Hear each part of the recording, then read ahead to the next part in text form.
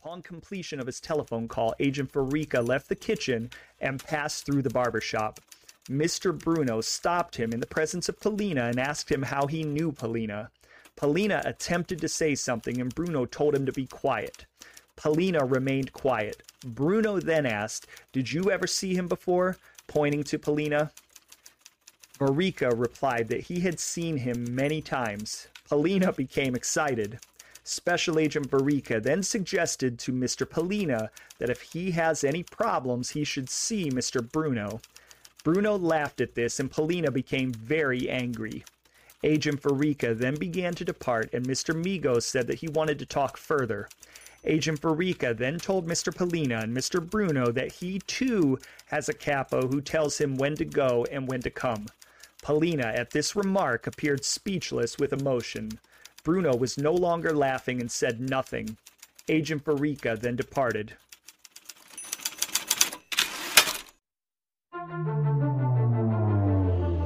The legends of the American Mafia are woven into the fabric of American society and pop culture. We've all seen the movies or heard the stories of the men of this secret society. They are stories of family, power, wealth, respect, greed, betrayal, violence, murder, and mayhem. While the golden age of the mob may be over, the stories have become lore, and the names remain as infamous as ever. You're listening to the Members Only Podcast, hosted by history buff and mob aficionado Jacob Stoops. He tells the true crime biographies of real-life mobsters and dives deep into the plots, subplots, and real facts behind Cosa Nostra, as well as popular mob films and television shows. Viewer discretion is advised.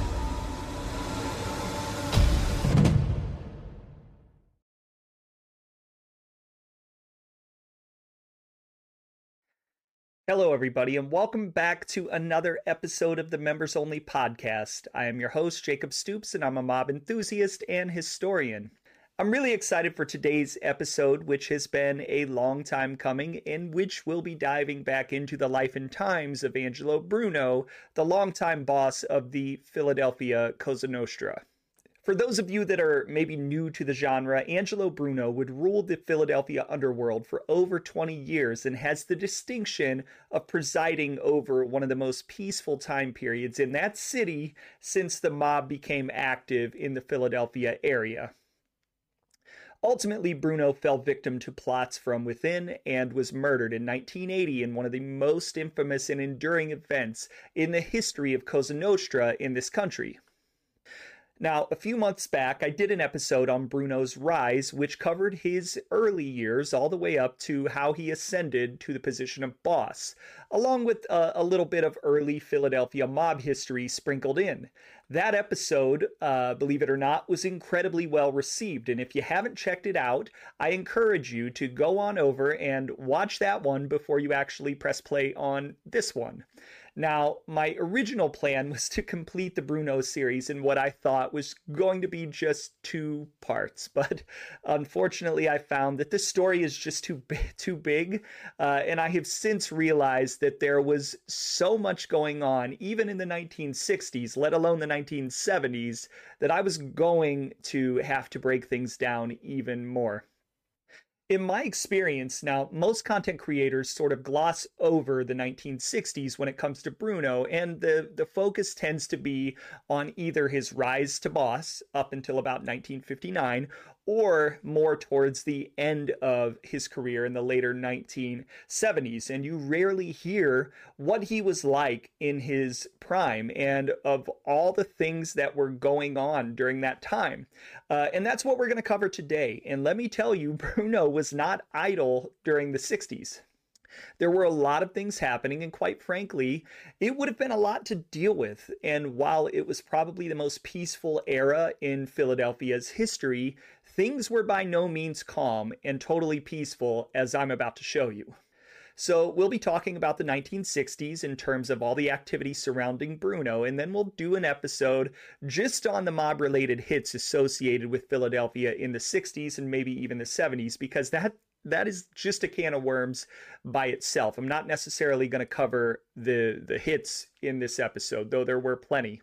And after those, we'll cover Bruno's decline in the 1970s in another episode, and then the events surrounding his murder and the fallout in its own episode. It's a big story, and I've kind of realized that 2 or even 3 parts just won't do it justice. And because I'm detail oriented, I don't like to skip over details, and I can be, as you know, long-winded.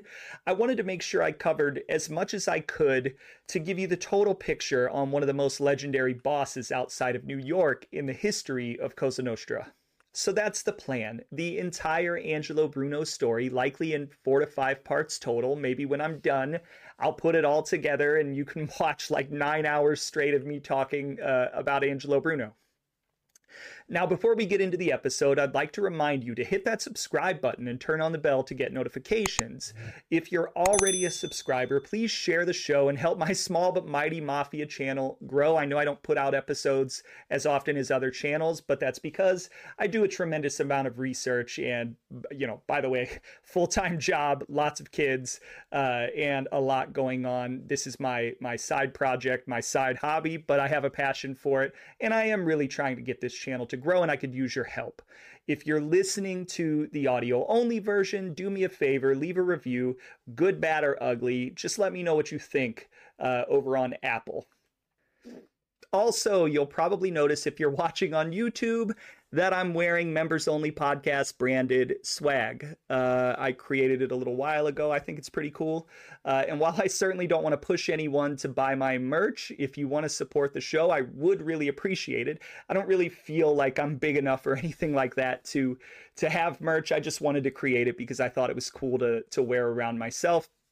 If you want to buy something to support the show, again, no pressure, but you can just head on over to my merch store. You can find it by going to my YouTube channel and going to the About page, which has a link over to the store on Teespring. Or you can go to my website at www.membersonlypodcast.com and click merch in the navigation area. Like I said, I've been wearing some of the shirts that are available in some of my recent episodes, and I'll be adding more to the collection in the near future. Again, no pressure at all for anyone to buy. It's just another outlet for me to promote my show, and I just hope that everybody understands. All right, let's get into the episode. Part 2, Angelo Bruno, and what I'm just going to call the golden era of the Philadelphia LCN.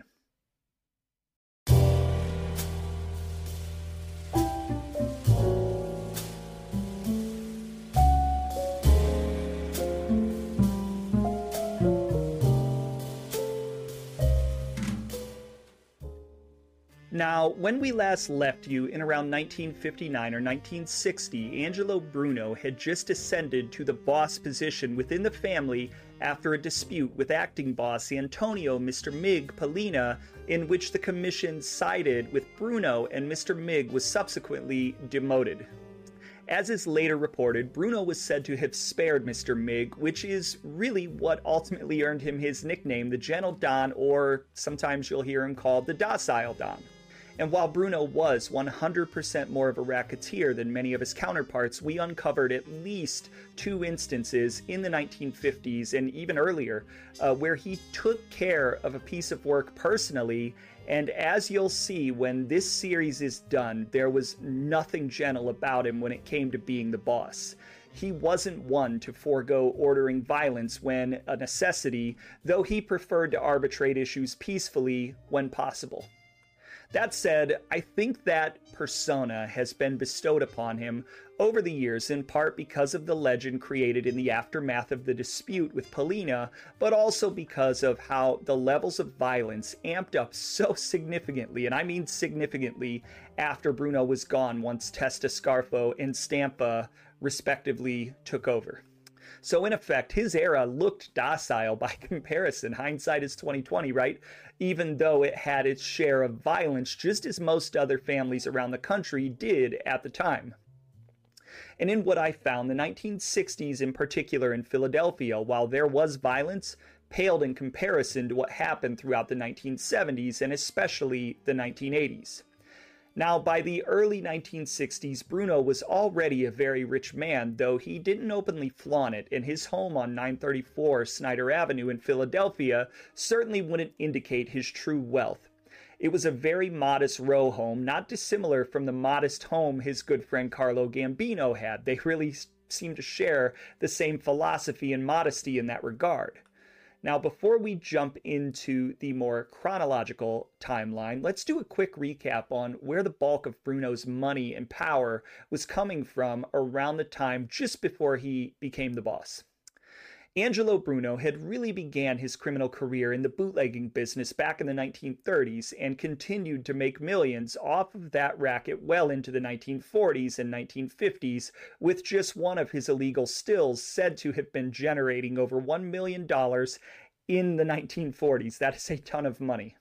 From there, he made his name in the Italian lottery, or the numbers as it's more widely known, working for a man named Frank Matteo, who was connected to Hyman Harry Stromberg, otherwise known pretty famously as Nig Rosen, before becoming a partner with Philadelphia LCN member Marco Reginelli, and then rising to the top of the Philadelphia underworld as probably the top numbers guy in the city by the late 1940s and early 1950s, despite still being somewhat of an independent. He was taking pieces of crap games all over the city and also had pieces of games going in Trenton, New Jersey through his cousin Johnny Keys Simone, alias at this time was also John Casablanca, great name, as well as a piece of games run by his good friend Carl Papi Ippolito and Genovese member Charles Charlie the Blade Tureen out of Mount Holly, New Jersey, another great nickname. At a certain point, because numbers and loan sharking pretty much goes hand in hand, Bruno also began to lend Shylock money, which, of course, as you can imagine, enhanced his wealth exponentially. Over time, reports would indicate that he preferred only to deal in large amounts with big-time racketeers who had more income. He didn't want to waste his time on, smaller deals with smaller hoods. Additionally, Bruno was said to have been bankrolling members of the Jewish mob, who even by that point were still somewhat of a force in the area, and who Bruno was very close with, specifically guys like, William Willie Weisberg, Samuel Hoffman, and Alvin Feldman. And we saw Weisberg and Hoffman come up, of course, making comments related to the Kennedys in the last episode.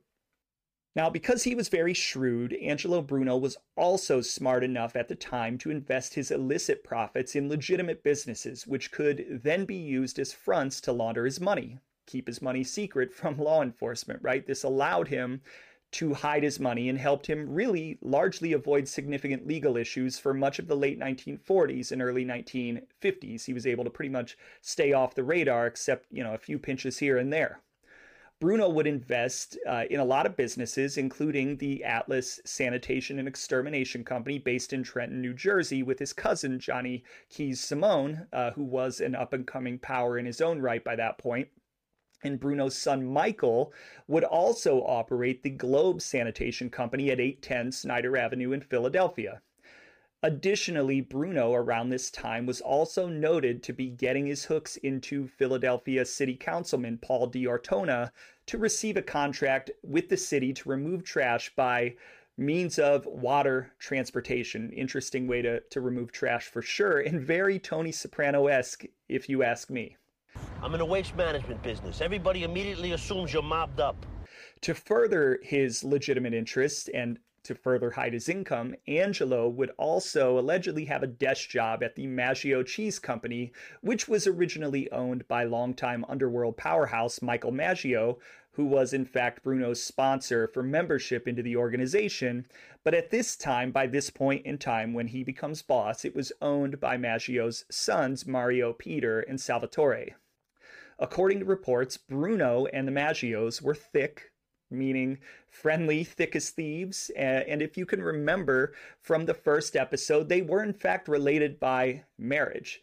Informants would suggest that Bruno at this time frequently used Maggio Cheese Company as his headquarters where he'd run his numbers operation, and for protection there was usually someone at the factory on a 24-hour basis, though weirdly enough, the office somehow appeared to have been wiretapped, so the law enforcement officials were able to get through that little protection net and, listen in on a lot of the conversations that were happening there. And also, I'm just going to point out, Cheese, for whatever reason, seems to have been a big thing. I can think of at least 3 cheese-related companies when you think of what's going on in Philadelphia, the Cerritos in San Jose, and also Denver. I seem to have really focused in on the families, and not Denver specifically, I mean Pueblo, and Arizona with Joe Bonanno, all in the cheese business. Pretty crazy.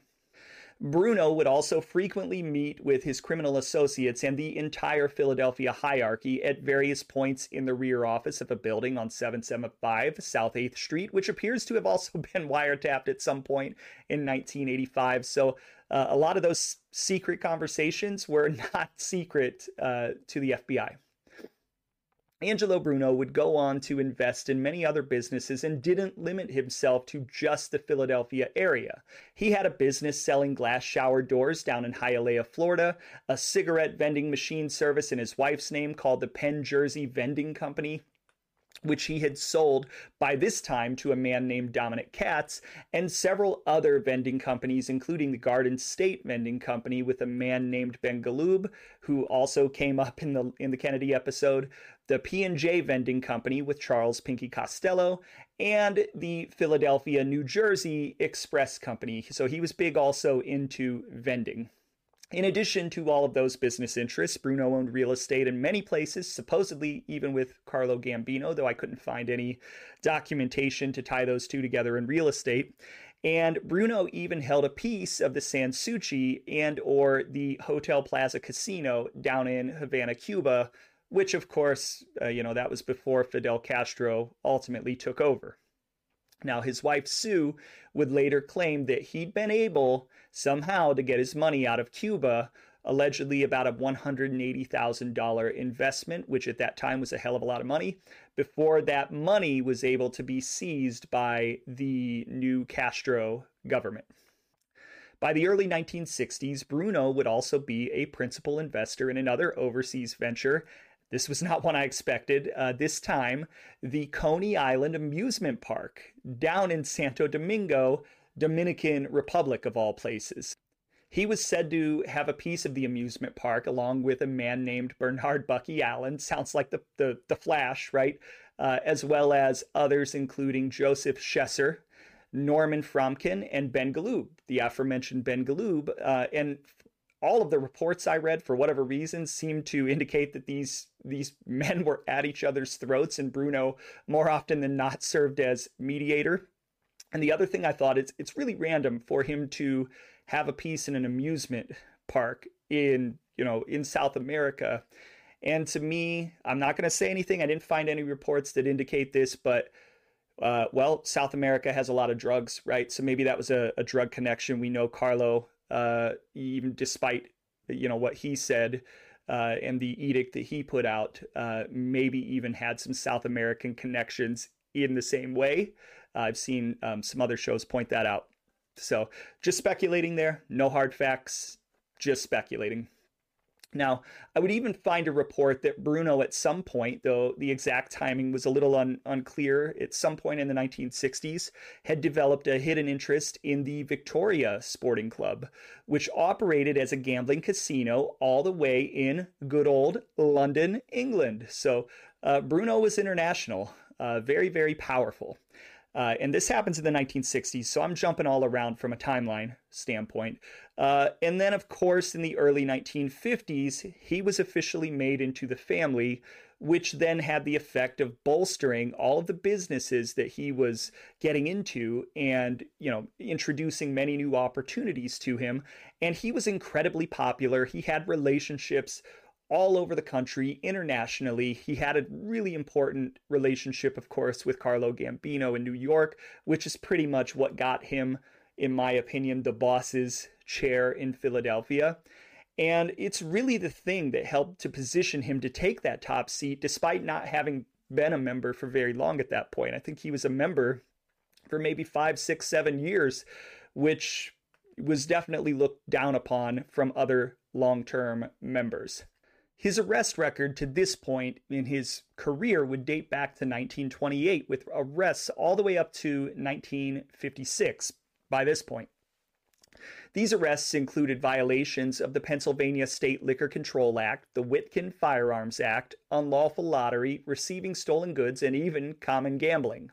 And although he was never arrested for anything violent, there are reports that he was involved personally as the shooter in multiple homicides, and we were able to dig up, no pun intended, at least 2 killings linked to Bruno, though I think that there were several more that I've read about.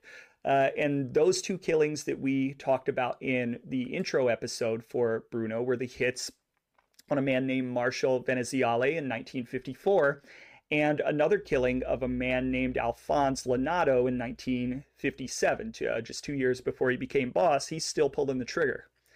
Some sources would suggest that Bruno was allegedly personally involved as the trigger puller in as many as 6 or 7 more slayings before becoming boss. So, he knew how to do the work. He definitely knew how. People don't tend to associate Bruno's name with heavy work, but I can promise you he had no qualms about pulling the trigger himself or ordering executions.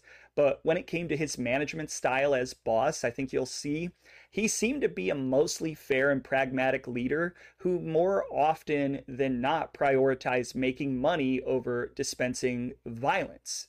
And not only that, you could talk to him, you could reason with him. Hell, I even found reports of some of his underlings arguing with him, which in other families with other bosses would get you killed immediately. But Bruno was, he would set aside the violence and use it only when necessary. So you get the point, right? Bruno was an earner, a big earner, with ventures and relationships nationally and internationally, and he was at one point a hitter. He was generally popular at that point in time, especially in the late 50s, early 60s. He was pretty popular. He had charisma and leadership ability, and now he was in the captain's chair, so to speak, in the Philly mob. In fact, in a very funny anecdotal note I saw, which has an element of pop culture, on August 6th, 1959, an informant, PHT8, advised FBI Special Agent Robert W. Holmes that Angelo Bruno had been traveling between Philadelphia and Atlantic City and had recently had a large group at the 500 Club in Atlantic City, New Jersey, where none other than Frank Sinatra was appearing. The informant noted, and this is the really funny part, that Angelo Bruno became roaring drunk at the party. So the man was not afraid to let loose with the boys, so to speak, and at least for one night was kind of a party animal, roaring drunk. And I think we've all been there. So to get back to the chronological timeline, here we are in the early 1960s. The local media does not appear to have been aware that there has been a leadership change in the Philadelphia LCN, despite the fact that Bruno had been a known underworld figure for years by this point, for at least a decade, maybe more by this point. However, due to the efforts of the Kennedy brothers, along with some very willing informants pointing them in that direction, which I recently covered, the FBI was hard at work building a large dossier on mobsters around the country, Bruno included. By July 13th of 1962, the FBI pretty much knew that he'd taken over leadership with the family, and not only that, but that he sat on the commission. So they, being the authorities, pretty much had him and the entire Philadelphia organization by this point pegged with respect to the quality of their information and the accuracy. The report, which was talking about the structure of the organization, noted the following. Quote, "For the information of Legat Rome, Angelo Bruno, Philadelphia hoodlum, is the representando officiale of the Commission, reputed ruling body of the United States Italian underworld, which body controls the legal and illegal activities of its society, members from New York City. The Commission's directives are executed through area representatives who are assigned territories. Bruno serves in this capacity. Its members of standing in conversation with each other have referred to themselves as belonging to La Cosa Nostra." End quote. Now, it is worth noting, and I had a quote in the Kennedy episode that leaned this way too, that the FBI in the early 60s regularly referred to the LCN incorrectly, calling it La Cosa Nostra instead of just Cosa Nostra. So that wasn't just me mispronouncing, as I mispronounce a lot of things. That wasn't one of them. The FBI at the time, they legitimately were misunderstanding the reference, and they didn't really understand until Valachi would clarify it a short time later in terms of the actual wording, the actual meaning. The difference, I believe, is that the FBI believed the translation was our cause, which is a little bit different. Where in fact it really meant our thing to initiated members. And you can go to Google and take La Cosa Nostra and Cosa Nostra, put them into the Italian to English translator. They will tell you there's a difference, and the FBI just failed to pick that up. It's splitting hairs, I know, but for those aspiring researchers, just know that it's not uncommon to see it called La Cosa Nostra in old FBI field reports and other documentation. Now, in my research, there were reports pretty much laying out not just who Angelo Bruno was at the present moment, but his entire personal and criminal history. It was almost like they were getting a major information download, like they had just been plugged into the Matrix, so to speak. The FBI was even going so far as talking to all of Bruno's known associates and even friends. They were traveling all over the country talking to friends, family, associates. There are reports with hundreds of pages long just laying out lists of people who were friendly with Bruno or who had known him at one time, and the FBI would travel literally as far as Florida to question them, asking things like, do you know Angelo Bruno? How do you know Angelo Bruno? How long have you known Angelo Bruno? Among other probing questions. And I can imagine that for people who were directly related with Bruno or even on the periphery, knowing who he was, this was probably mildly or more than mildly concerning. Now, as noted above, in addition to becoming the family boss, Angelo Bruno became the first boss of Philadelphia to have an official seat on the commission. This move would have the effect of swinging the balance of power away from the Genovese family and more towards the Gambino and Lucchese alliance within the national syndicate. It would give them, in effect, an extra vote to swing the majority in most decisions. Once the official representante, Bruno would name Joe Rugnetta, a highly respected and longtime member of the family, as his consigliere, and would choose to keep Ignazio Denaro, the man who had gone to bat for him with the commission during the Polina dispute, as his underboss. Let me give you an idea of the size of the family he presided over around that time. Now, in total, the FBI had a record of 121 people being recognized as members of the Philadelphia organization at one point in time or another from the 60s throughout the entire history. 82 of which at that time were still living and 39 deceased. So 82 members still living at that point in time when Bruno takes over. Now, again, this is just a moment in time, but it gives you an idea of the relative size of the family in comparison to the New York families, which are more often than not reputed to have 150 to 250 members within each family. In addition to the administration, Bruno was very close with the following people.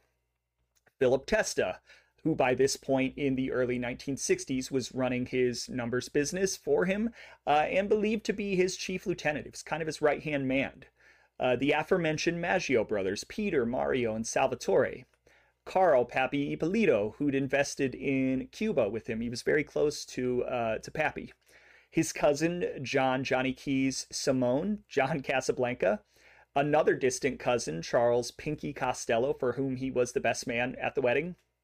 Of course, portrayed in The Irishman, Felix Skinny Razor DiTullio out in Atlantic City and also sometimes in Philadelphia, who was noted in one report as being kill crazy. I've got to look into that a little bit more. I want to do an episode on Skinny Razor, but I guess that makes sense, right? He's the one that mentored Nicodemo, Little Nicky Scarfo. So it doesn't surprise me that Little Nicky's mentor was called literally kill crazy.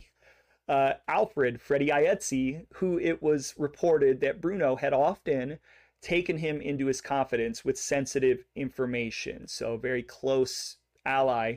And of course, also portrayed in The Irishman, the boss of northeastern Pennsylvania, Russell Buffalino, among many other people that Bruno had relationships with. This guy had a lot of relationships. He knew how to make connections, and he knew the value of friends. Now, these were the men who'd formed his sort of inner circle at this time and helped him to really solidify his power base, in addition to his friendships within other families with the likes of Carlo Gambino, probably his most important friendship, in Tommy Lucchese in New York. And he even had a relationship, of course, with Santo Trafficante down in Florida. Lots of reports of Bruno frequently in Florida. And for him to be in Florida, you got to have a relationship with the Trafficantes. Now, by this point, you'd think Bruno would be riding high. You really would. But informants and even a 1966 FBI dossier would state that he had many health issues and at the time was suffering from ulcers. He had a sinus operation as well. And like I just said, he'd been making frequent trips to Florida. Now, the popular thought at the time was that his personal health issues might even take him out of the action before any of his enemies could. So there were thoughts, even in the 60s, even when he had just taken over, that his health was bad enough that that would take him out of action. Bruno was reputed to have been actually even considering retirement to Miami, stepping down and leaving the life. And there are records indicating especially when the heat gets dialed up, which we'll talk about in a minute, that Bruno openly admitted this fact, and even in the 1950s, there are reports that lean this way, that he had, considered retirement and even gone so far as to suggest it to, other mobsters, including the well-known Gerard Jerry Katina of the Genovese family. Now, getting back to the chronological timeline, on February 14th, 1961, Bruno was arrested in a raid on his home on Snyder Avenue. And though the paper would splash a dramatic popcorn headline along with a mugshot in the Philadelphia Inquirer, as you'll see, they truly had nothing. However, as you'll see in the future, this case would eventually come back to bite Bruno right in the ass. Quote, "Dangerous drugs found in South Philadelphia raid. Captain Clarence J. Ferguson's Special Investigations Squad had its eye on Angelo Bruno for 3 months. Finally, the time came to close in.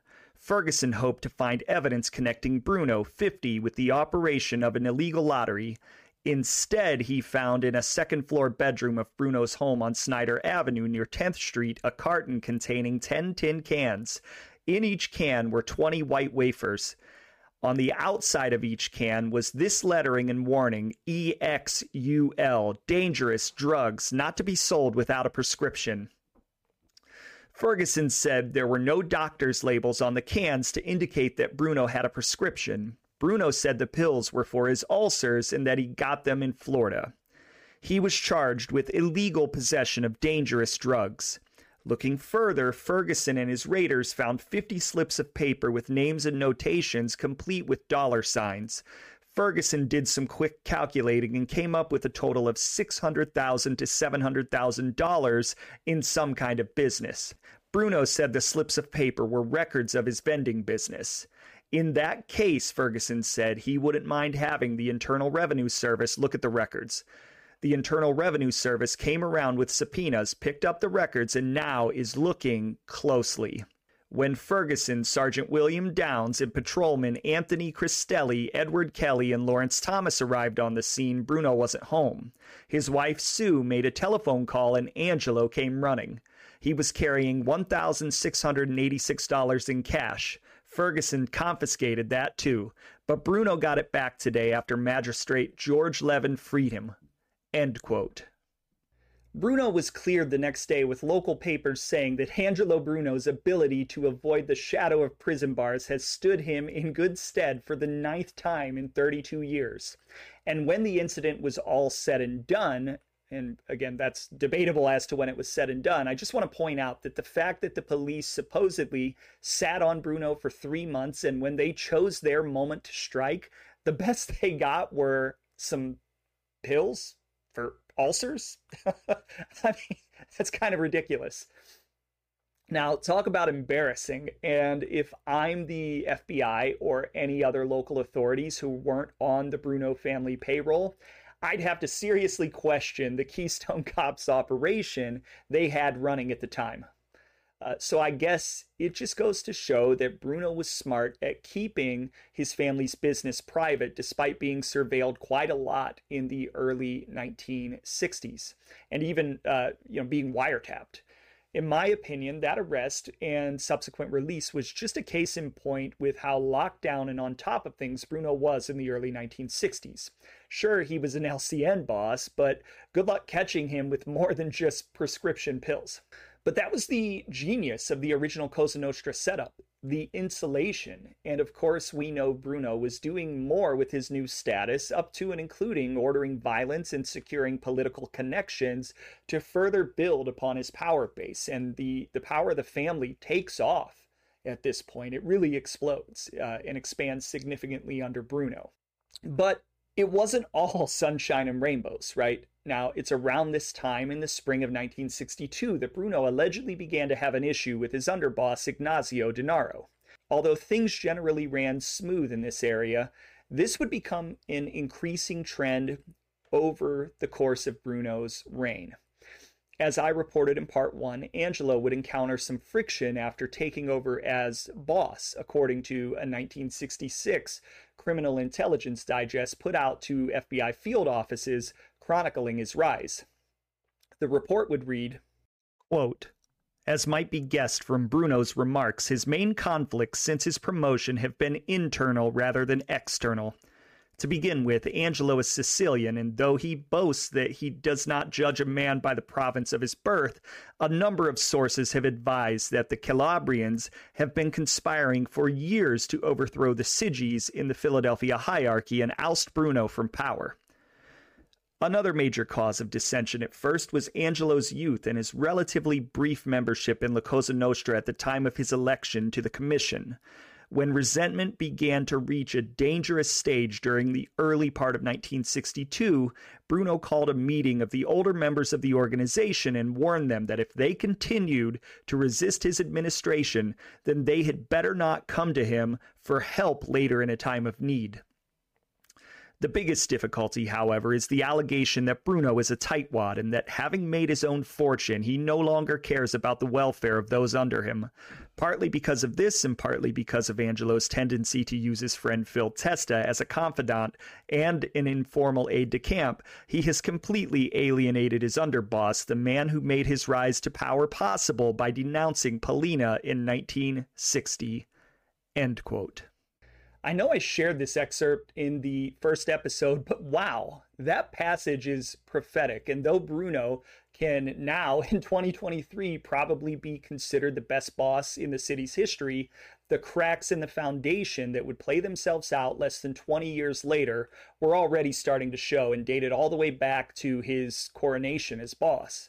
And speaking of the issue with his underboss, Ignazio Denaro, in May of 1962, ignoring the established chain of command as well as commission rules, Denaro went to the commission in New York behind Bruno's back to have a sit-down where he'd lodge a formal complaint against his boss and allegedly attempted to have him removed. Apparently, Denaro was very unhappy. He wanted to cut himself in on the profits of a game, a specific card game, and was so miffed that he actually went to the commission to lodge a complaint about Bruno. Bruno and Denaro also had a fairly loud public argument around this time, which was likely around this specific subject. Again, I said in other families, you have an argument with the boss, you get killed. With Bruno, you could talk to him and even argue with him and not get killed, but this was coming to a boiling point.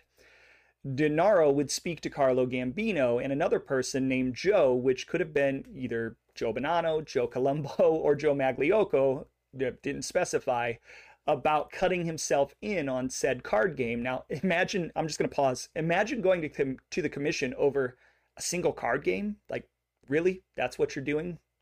Pretty petty stuff, and their position probably was like, dude, go figure it out. And in keeping with the rules of the operation, Denaro was advised, as I just said, return to Philadelphia, sit down with Bruno, and resolve your differences. It's like being a parent, right? You tell your kids, I don't want to hear about this. You figure it out with your siblings. Don't bring this to me. Go figure it out. Let me know how it turns out. And as you would expect, this sort of backdooring of his authority would greatly upset Bruno. It pissed him off. Of course it would. Months after the dispute between Bruno and Denaro, it's alleged that Bruno related the following information to an informant dubbed T5. Quote, Bruno stated that as soon as Denaro went to New York, he, Bruno, was contacted and advised. Bruno stated that Denaro was the sorriest man that ever did what he did, that is, going to the commission.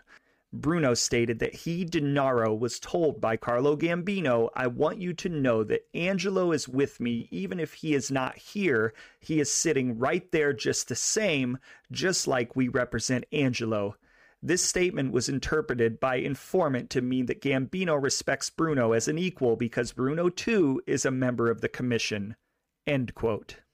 Now that's power, and that's the value of having such a friendship in this life, one that would be the linchpin of Bruno's authority in the underworld for years to come. The two men, through their friendship, would use each other in a way to propel themselves forward over the years. I think Bruno needed Gambino more, but Gambino, of course, was playing the big role on the commission and needed Bruno's vote, too. So it was a very much a symbiotic relationship. Now, Denaro would stay on as underboss for the time being, but that's the kind of thing that really sours the relationship, right? You go to my bosses behind my back and lodge a complaint. I'm sorry, but I'm not going to trust you going forward. And in actuality, Testa would be sort of minding the store when Bruno was out of town, which again, that pissed Denaro off, but it is what it is. And to illustrate Bruno's thinking regarding Philadelphia's relationship with the commission, just before all this backbiting was to take place, he would allegedly relate the following in February of 1962 to another informant. Quote, we respect the commission, do you understand? And we couldn't do nothing without New York. End quote. Now, despite all of this, Bruno would still generally be considered as fairly popular, especially due to his relations over the years with the local police and the Jewish mob in the area. As boss, Bruno was reputed to have been well regarded also by his fellow commission members. However, I wouldn't get it twisted. Bruno, despite his probably unwarranted reputation as being docile, was anything but. I've said this a couple of times now. According to a 1966 Criminal Intelligence Digest put out to FBI field offices, Bruno was caught in a conversation during the early 1960s showing his more brutal side.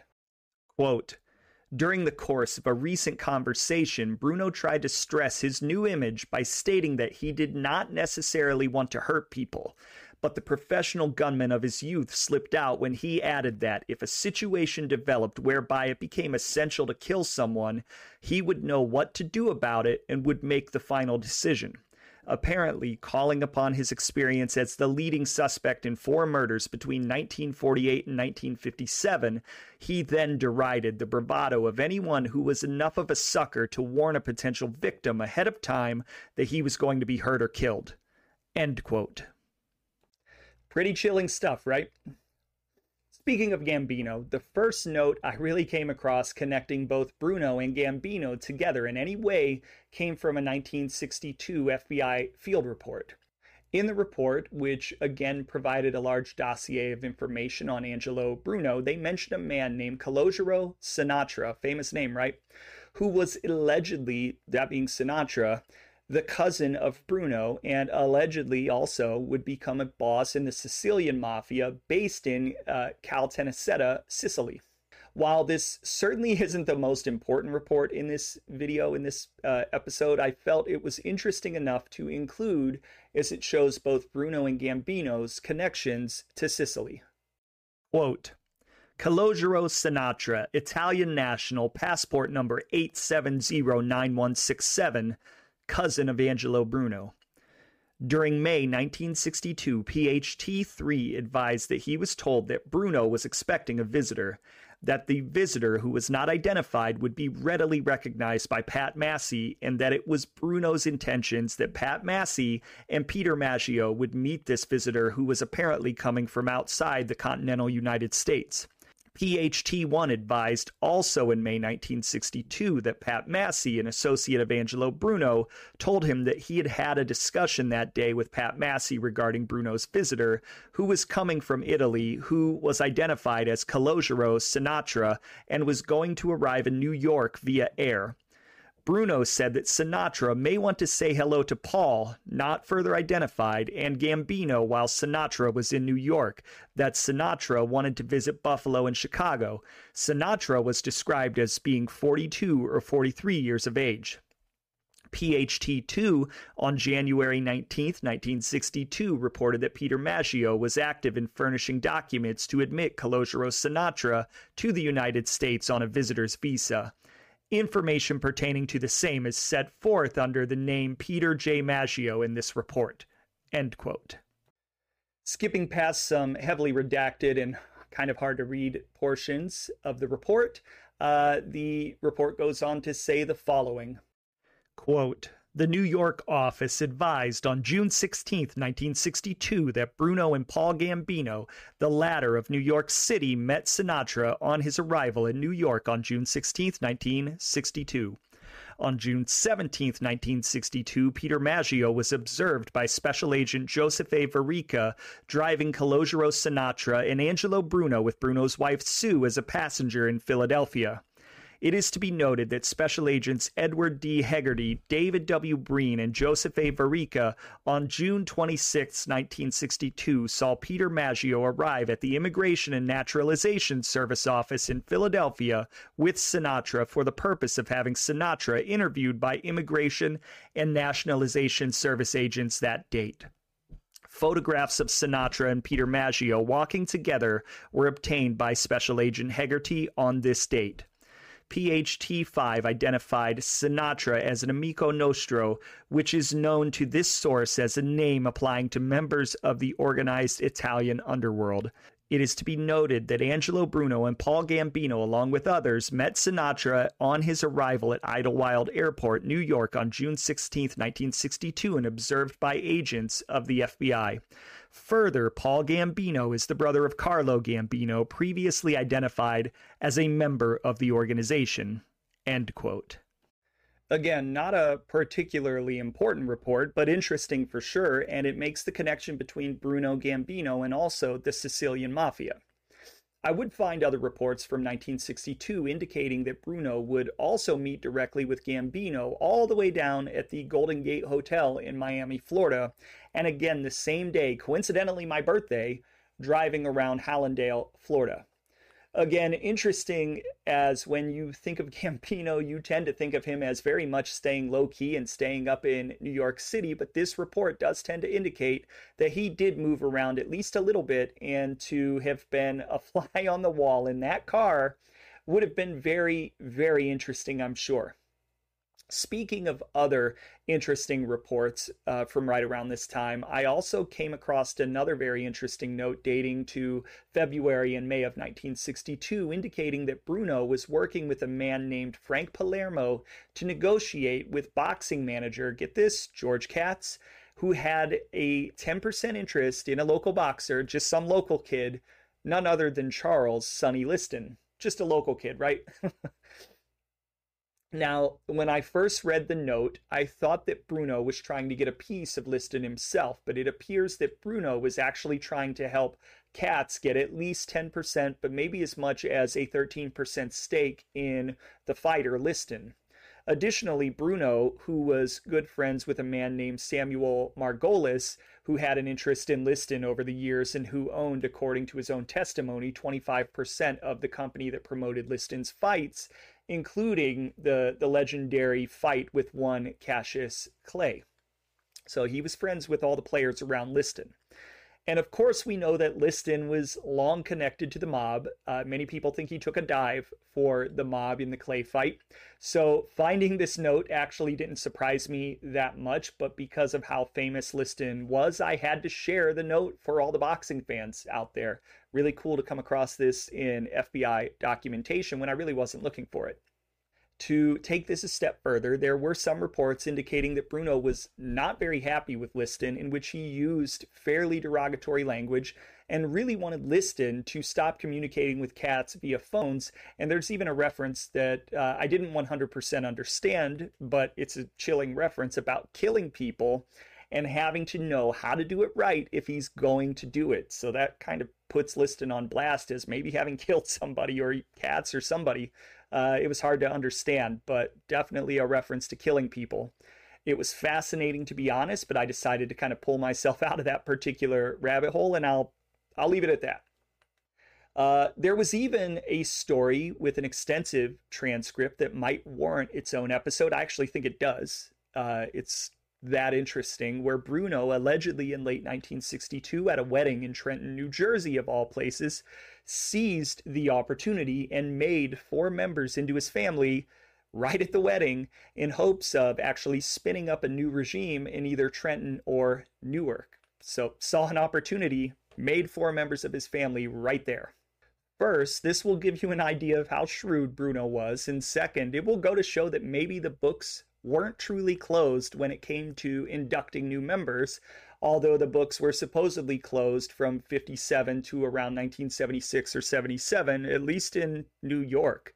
But I've seen now many cases of people getting made in between when the books were supposed to have been closed.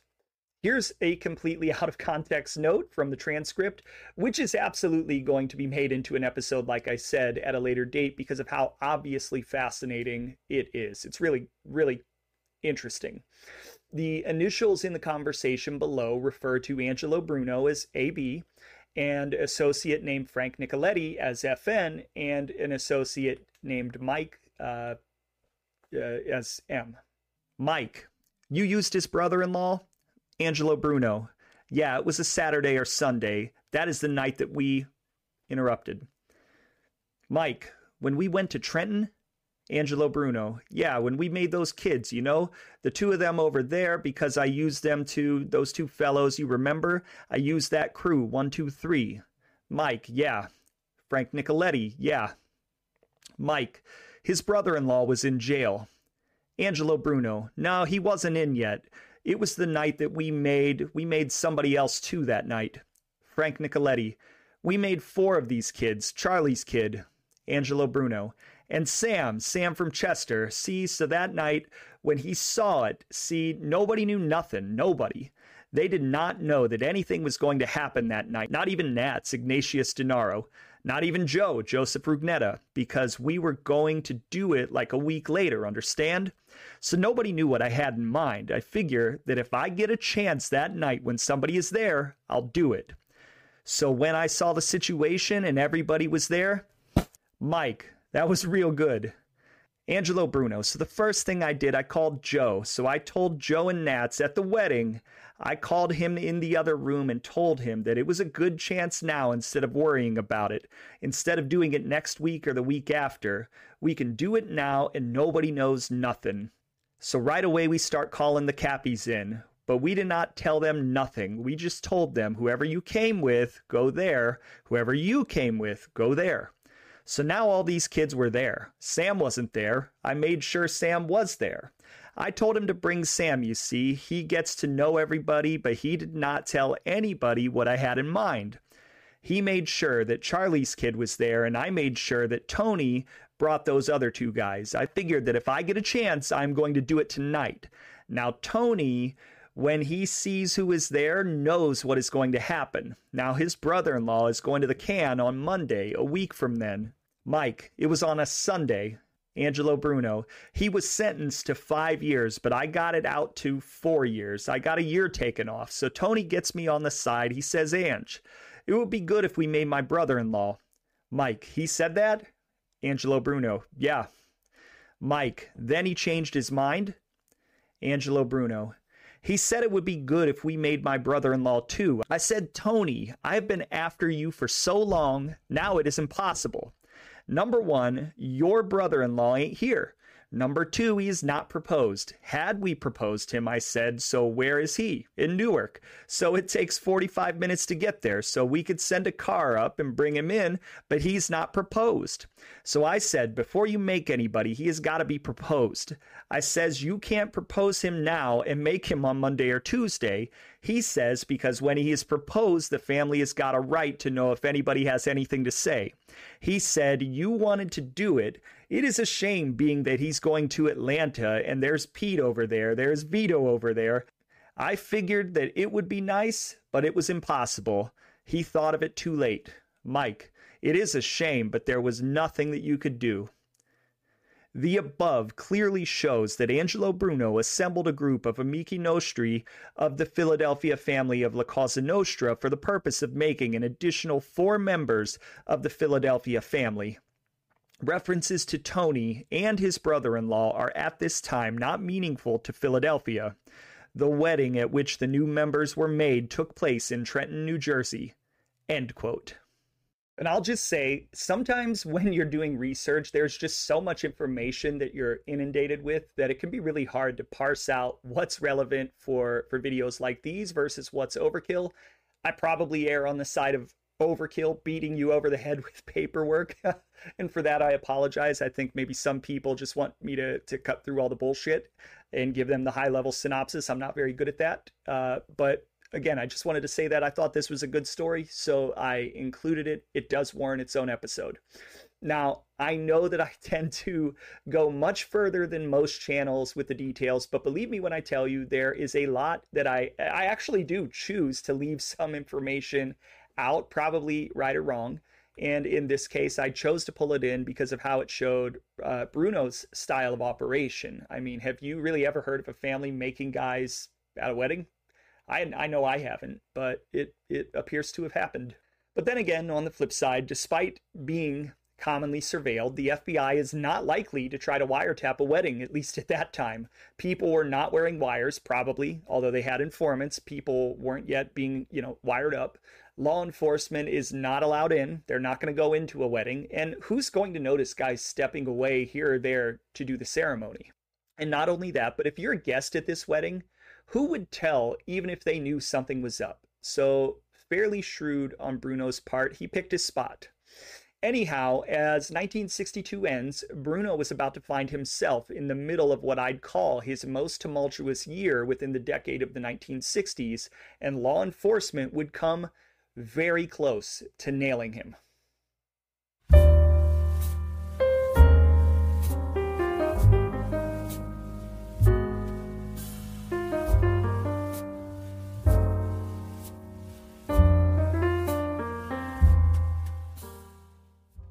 In 1963, the underworld would be turned upside down as the Kennedy administration, and particularly Bobby Kennedy, was by this point launching a full-court press on the Mafia. With arrests skyrocketing and several intra-family wars happening in New York around this time, it was most certainly not an easy time to have been a boss and a member of the National Commission. And for the Philadelphia mob, and Angelo Bruno in particular, 1963 would be a year that would take him nearly to the brink. Things for Bruno and the rest of the Mafia would really start to heat up when a now well-known mafiosi, wasn't well-known in his own time until this point, named Joseph Joe Cargo Valachi, formerly a soldier in the Genovese family of New York, began cooperating and revealing information not just about the 5 families of New York City, but about the entire organization nationally, including Angelo Bruno's status as the Don of Philadelphia. On Tuesday, August 5th, after finding out that Valachi had indeed flipped, the Justice Department had gotten word that the commission, Bruno included, had not only been named by Valachi, but had put out a $100,000 bounty, close to $1 million in today's money, on his head. This news, which couldn't have been unexpected, led authorities to take extraordinary steps to hide and protect their star informant so that he could continue to feed them information, ultimately culminating in the Valachi hearings, which are also referred to as the McClellan hearings in October of 1963. These hearings would shine a major light on the Mafia to the world at large and would be very damaging to the organization in terms of the bad publicity. In the reports that would come out revealing the $100,000 contract, Philadelphia Police Commissioner Howard R. Leary would comment on Valachi's accusations against Bruno, saying the following, quote, "He is one of the principal heads of the rackets here. He's also a very shrewd leader, and he has great influence beyond the confines of the state of Pennsylvania." End quote. Captain Clarence J. Ferguson, the man who tried to tie the bogus drug case to Bruno in 1961, would agree with his boss that Bruno is, quote, "the head man in the rackets here. Police are having a tough time linking him with the rackets." End quote. As a result of Valachi's testimony, Bruno and other mobsters were about to have a lot more law enforcement scrutiny coming their way. Just 3 days after the news of the $100,000 contract, a report broke in the Philadelphia Inquirer indicating that the Justice Department, on orders from Attorney General Robert F. Kennedy, was preparing to indict Bruno as well as his wife on charges of income tax evasion. As we know, that charge was pretty much what ended the career of the great Al Capone, and it's pretty much what they had to do back then when they couldn't really nab you for anything else. They follow the money. This information came to law enforcement's attention as a result of the information obtained during the 1961 raid on his home, so apparently it wasn't a complete failure, so to speak. News of the pending bust led Police Commissioner Leary to comment that the heat is on, we are going after them, even going so far as to call it Operation Bruno. And the heat would be ratcheted up almost immediately, as just 1 day after the tax evasion report broke, news would also break about the Philadelphia organization's involvement in the murder of 2 local hoods who'd been informants regarding an infamous heist that took place in Pottsville, PA in the early 1960s. This was really the first murder I saw linked to Bruno during his time as boss, and it does bear all of the hallmarks of mob retribution. Now, again, in this episode, I'm not going to cover the murders and a lot of the violence. We'll do a separate episode on that because I do think it warrants its own episode, which will be pretty gruesome. But this one we will cover. Quote, "Heist slaying linked to crime syndicate. Did the stool pigeon who cracked open the Pottsville heist fall victim to the brutal code of the infamous Cosa Nostra National Crime Syndicate? There's no question of it," Captain Clarence J. Ferguson flatly stated. Richie Blaney, whose tattling resulted in the arrest of 6 persons for the $478,000 burglary, was murdered because he violated the code of omerta, silence or death, said Ferguson. Blaney was blasted into eternity on July 27, 1961, when he stepped on the starter of his car parked in front of his Northeast Philadelphia home. The killers have never been captured. This was a syndicate killing, said Ferguson. There were gang killings like that in Chicago, New York, Ohio, and Florida, but never here. The syndicate is currently being exposed as Cosa Nostra, our thing, by FBI canary Joseph Valachi. Valachi has identified South Philadelphian Angelo Bruno as the local leader of the crime combine. Bruno, 53-year-old vending machine operator, was questioned about 3 gangland slayings in the early 1950s, but was released each time. He has been arrested 9 times and convicted twice, never serving a day in prison. Agents of the Internal Revenue Service are reportedly preparing to indict Bruno and his wife, Sue, for income tax evasion. They live in a modest row home on Snyder Avenue near 9th Street and show no evidence of great wealth. Blaney blew the whistle on the big haul from Pottsville home of coal magnate John B. Rich nee Giovanni Battista Rescioni, and Blaney's own brother Vincent was pinched as part of the burglary gang. Vincent, who cooperated with police, was fished from the Atlantic Ocean with a bullet hole in his skull on August 22, 1960. Among those arrested was handsome, smooth-talking John Berkery, and Ferguson feels there is a link between Bruno and Berkery. The others nabbed for the caper were curvy Lil Reese, sometime nightery operator, and her good friend Ralph Jr. Stano. Robert Polson, who was shot and seriously wounded when he got too chummy with the cops, and Clyde Bing Miller, the alleged finger man who placed the X on Rich's antiquated safe. Burkery is close to Skinny Razor, and Skinny is Bruno's top lieutenant, said Ferguson. Skinny was described as a well-known racketeer with a long record in Philadelphia and South Jersey. Burkery and his brother Edward were questioned at length by homicide detectives, as was Lil, but all were released. The homicide squad has shown no inclination to interrogate either Bruno or Skinny Razor about Blaney's death. End quote. Nothing would actually happen as a result of these murders, and like I said, I'll cover this case in more depth in the Hits episode, but you're going to see a theme in 1963. It's a very bad year to be the top guy in the Philadelphia LCN. News in August of 1963 would continue to be hot and heavy as the authorities were leaking out information to local law enforcement and newspapers regarding some of their findings in an effort to put pressure on the syndicate ahead of Valachi's public testimony. And what I really mean is the FBI is leaking information to local law enforcement, which is leaking information to the papers, which is leaking it out to the public to drum up interest in the testimony. There were stories about every day with Bruno's name in them. A robust dossier was being compiled at the time about every single family in Cosa Nostra, and there were large amounts of very, very interesting information being reported in papers, some of which was pretty accurate, while some of the others not so much. For example, in Philadelphia, it was reported that the numbers racket was the group's #1 source of income, taking in multi-millions of dollars each year, followed by other traditional rackets, including gambling and shylocking. So pretty accurate.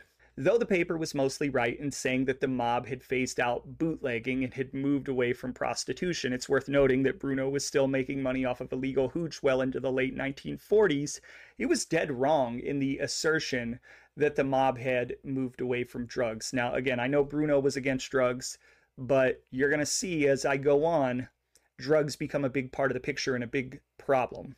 And of course, there was the deal or die ban for public appearances, but many mobsters around the country were clearly, very clearly, still partaking in drugs, either on the sneak or even more blatantly. Go back to the Billy Bats episode, and you're going to see some big players in the Mafia, pretty well-known guys, caught dealing drugs. Nothing happened to them. And it's one of the enduring myths about the Mafia. Police Commissioner Howard R. Leary would go on to testify in front of the McClellan Committee in September of 1963, putting the Philadelphia Mafia on blast. Continuing the publicity of 1963, the Philadelphia mob would be splashed all over the front pages of local papers with headlines like Cosa Nostra Cash Finances Crime in Philadelphia at Usuri rates, with big giant pictures of Bruno and top lieutenants like Phil Testa and Felix Skinny Razor DiTullio, and full page explanations of their exploits. This is not the pressure that you want, right? For mobsters who are looking to stay low key as a group, generally, this is not the publicity, not the type of spotlight you want. You do not want to see your picture and name plastered every single day on the front page, but it was. And it really goes to show how effective the efforts of law enforcement were in the early 1960s. Very effective. What they were doing was indeed working, and as I said in the Kennedy episode, it was getting to the mob in a very serious way, and I'm just going to say it, they were on the ropes, for sure. Joe Valachi would finally take center stage in October of 1963, bearing all that he knew, not just about New York, but about other families, including Philadelphia. And while all the Valachi stuff is going on, right at the same time, authorities in Philadelphia, as noted above, were doing their best to take it to the Philadelphia mob. On October 11th, 1963, the police raided a $1 million numbers operation and picked up 3 men, associates Frank Herbie Cologne, Andrew Cologne, and family soldier Frank Chicky Narducci, who later, of course, is a pretty infamous name. On the same day, it was announced that 2 police officials faced suspension and or dismissal in connection with payoffs related to gambling in South Philadelphia. And by this point, the Bruno organization, they were paying off a lot of police. There were a lot of guys on the payroll. 3 weeks before the Narducci operation was raided, it appears that Bruno, along with 7 others, was picked up and released after questioning, so constant pressure. As I said multiple times, this was not an easy period for the family, and as a result of the brewing shitstorm, Bruno would make the decision, because he knew something was coming, and I'm about to share what that something is. He would make the decision to go on the lam, as things were not just warm, but were about to be scorching hot. Police Inspector Howard Gatter would indicate that Bruno had indeed fled, saying the following, quote, "Bruno has definitely blown town. He's nowhere to be found, and the number one bank is passing the word they're out of business, taking nothing." End quote. So the tremendous law enforcement heat being applied had sent the hierarchy running for cover, and things would continue to just go from bad to worse as the Justice Department would issue a warrant for his arrest, that being Bruno, on October 20th, 1963, charging Bruno and several henchmen with interstate extortion and conspiracy. Now, as I said during the introduction of this episode, when people generally talk about Bruno, they tend to skip towards his becoming boss as well as towards the end of his reign. And in the 1960s, I think most people tend to believe it was all sunshine and rainbows in Philadelphia, and I'd have included myself in that discussion until doing the research for this episode. Clearly it wasn't. It was not an easy time to be the boss in Philly. As you get into late 1963, the situation in Philadelphia is kind of a mess. And when it rains, it pours. And ironically, this is all taking place, I just want to put it into context, roughly 1 month before the assassination of President John F. Kennedy. Now, back to the warrant, which was in fact a brand new set of charges separate from the raids in the few months prior. The 2-part expose, which was splashed on the front page of the Philadelphia Inquirer, read as follows, quote, "FBI hunts Bruno, Philadelphia COSA chief, 5 henchmen seized. Bonds fixed at $25,000 to $100,000. A warrant for the arrest of Angelo Bruno, identified by Attorney General Robert Kennedy as the Philadelphia head of Cosa Nostra National Crime Syndicate, was issued Saturday night by the Justice Department. The warrant charged Bruno and 5 other suspected henchmen with interstate extortion and conspiracy. The accusations were based on threats against a group which purchased a Philadelphia building with a loan obtained at high interest in hopes of making a quick windfall. Suspects named. 4 of the others, including 1 man from New York and 2 from New Jersey, were placed under arrest Saturday night. Bruno was still being sought by FBI agents. Also taken into custody and held as a material witness was Philip Testa, identified as a top lieutenant for Bruno. The extortion suspects held were identified in Washington by FBI Director J. Edgar Hoover as Harold Konigsberg, 35 of Union Street, Lodi, New Jersey. He was arrested at his residence. Ignazio Denaro, 59 of South Uber Street near Packer Street, Philadelphia.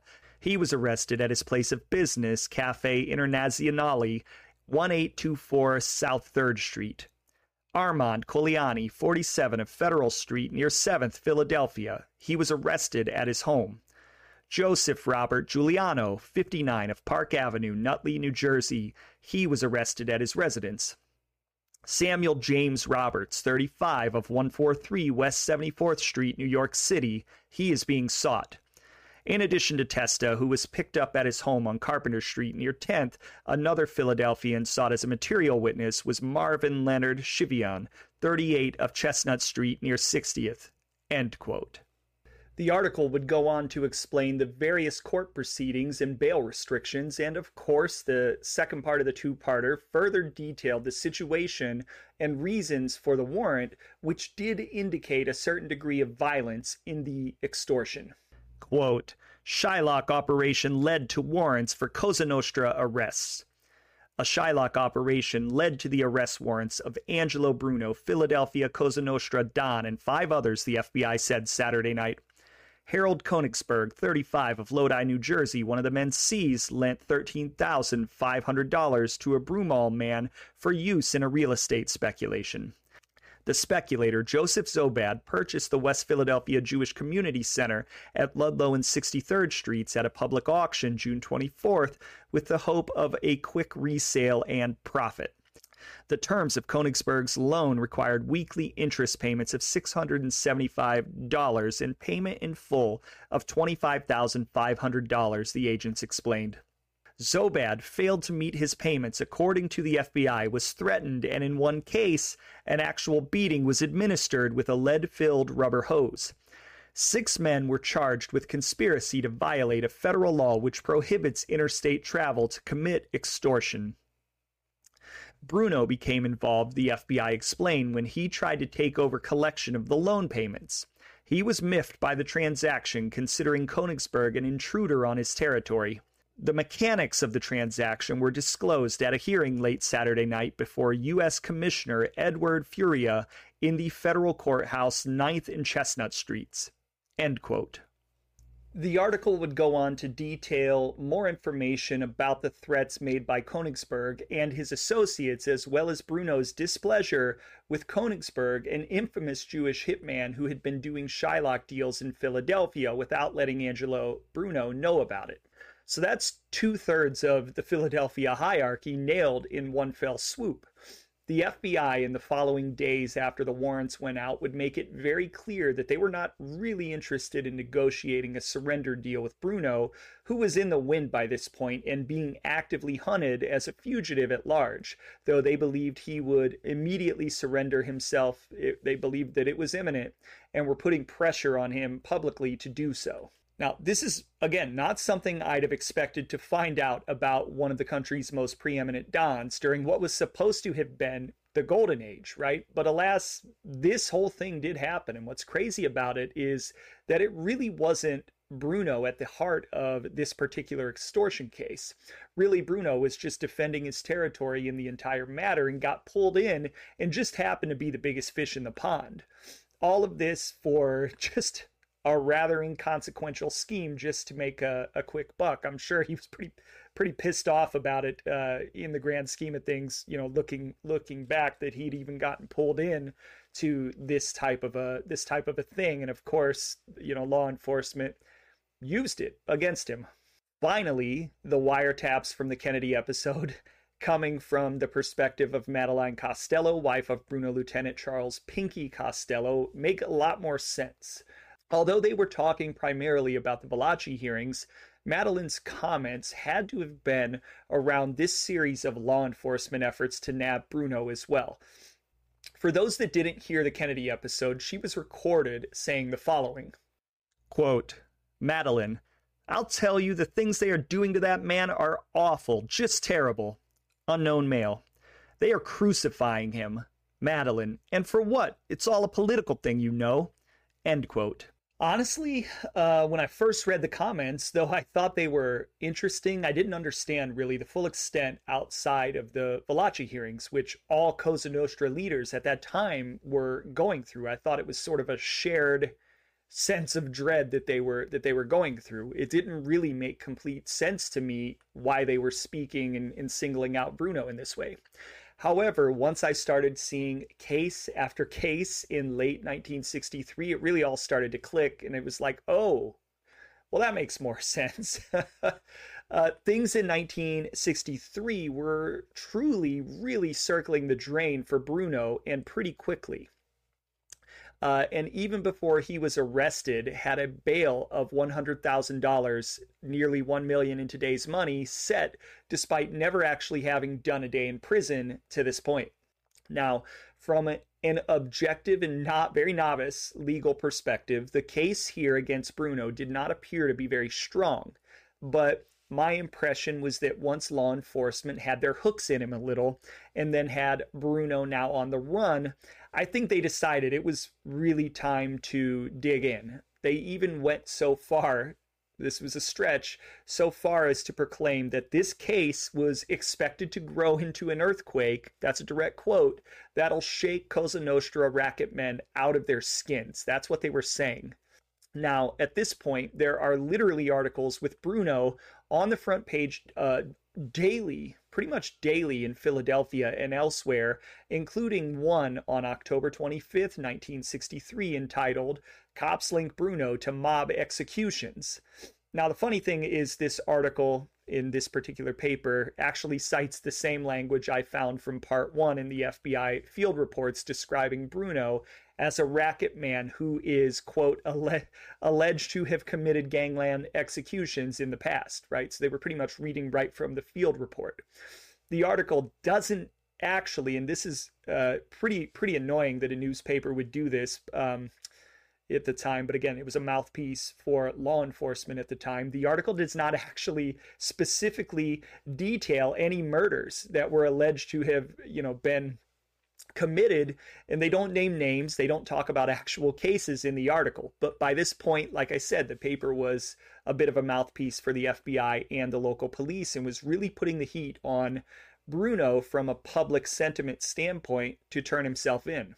Despite the pressure, Bruno would continue to stay on the lam, and his right-hand man, Phil Testa, as well as one of the other men picked up in the case, would stay true to Omerta and would keep their mouths shut, with Testa going to jail for contempt of court rather than to testify to a federal grand jury on the case. He would sit in jail for quite a long time, but he would finally win bail on November 9th, 1963, despite, government protests. They did not want to let him out. To keep the pressure up, the authorities would even bring in family soldier and Bruno's brother-in-law, Peter Maggio, to testify to the grand jury, where he spoke for 20 minutes before leaving in a hurry, being overheard commenting that, quote, "This whole thing is ridiculous." On October 31st, 1963, Halloween, the federal grand jury would leverage the Königsberg issue into an indictment which would ensnare Bruno and 8 others. And again, not that this individual case didn't warrant any attention, but when you consider the broader enterprise going on, catching Bruno in this case when he was at best a secondary participant and then giving him the star billing, which they did, I guess I would actually have to go back and agree with Madeline Costello in that it was just a completely political maneuver, and they were, at this point in time, trying to crucify him a little bit. And it was purely a case of right guy, wrong crime, in my opinion.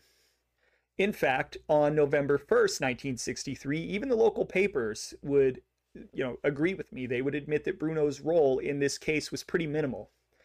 To keep this shitstorm going, on November 2nd, 1963, with Bruno still at large, news would drop that the FBI was looking into bringing more charges forward related to the $600,000 windfall profit that Bruno was said to have made from the purchase and resale of a vending company in Florida. Now, if I'm right, this goes all the way back to the bogus 1961 raid, where cops tried to arrest him for some non-prescription pills, dangerous drugs, but found a few notes of papers indicating figures related to his vending machine business. That raid, which really seemed like a major failure by law enforcement at the time, was somewhat of a thorn in the side for Bruno by this point. Not just somewhat, it was a thorn in the side of Bruno. It just kept coming back to bite him by this point. By November 5th, 1963, there were some newspaper reports speculating that Bruno was potentially planning to abdicate his Cosa Nostra position in favor of living in exile, a la his predecessor, Joseph Ida. It was even speculated that Bruno fled the U.S. before Valachi even testified, knowing that bad storms were on the horizon for not just himself, but others. The report also stated that Bruno's hideout had been located by FBI agents and that he was reputed to be holed up in a pleasant villa somewhere in Italy near the Adriatic Sea, though the report didn't say where, only saying he was quitting for dolce vita, which is an Italian expression that simply means a life full of beauty, pleasures, and mundane events. It means a life of music, love, good music, food, just enjoying being in a relaxing situation, so to speak. So there were beginning to be thoughts that Bruno was never coming back. And can you imagine how different things might have been in Philadelphia and for Bruno had that actually been the case? Now, talk about, and I'm not going to go off on this tangent, but that's a real butterfly effect sort of moment. although it was alleged that the Italian government may have actually been thinking of deporting him, and the US was actually asking for help from Italian authorities to pinpoint his exact location, making a long-term stay in Italy potentially a pipe dream. And what I find crazy is that when people talk about the Valachi hearings and everything going on at this time with the mob and Bobby Kennedy, a lot of times people fail to line up the timelines of events. We're literally less than a month before the assassination. We're weeks away from the assassination of President Kennedy when all of this stuff is going down. And now I can really see how the boiling point was being reached in the conspiracy. Though, to be clear, I don't believe the Mafia, again, going back to the last episode, I don't actually believe the Mafia pulled the trigger.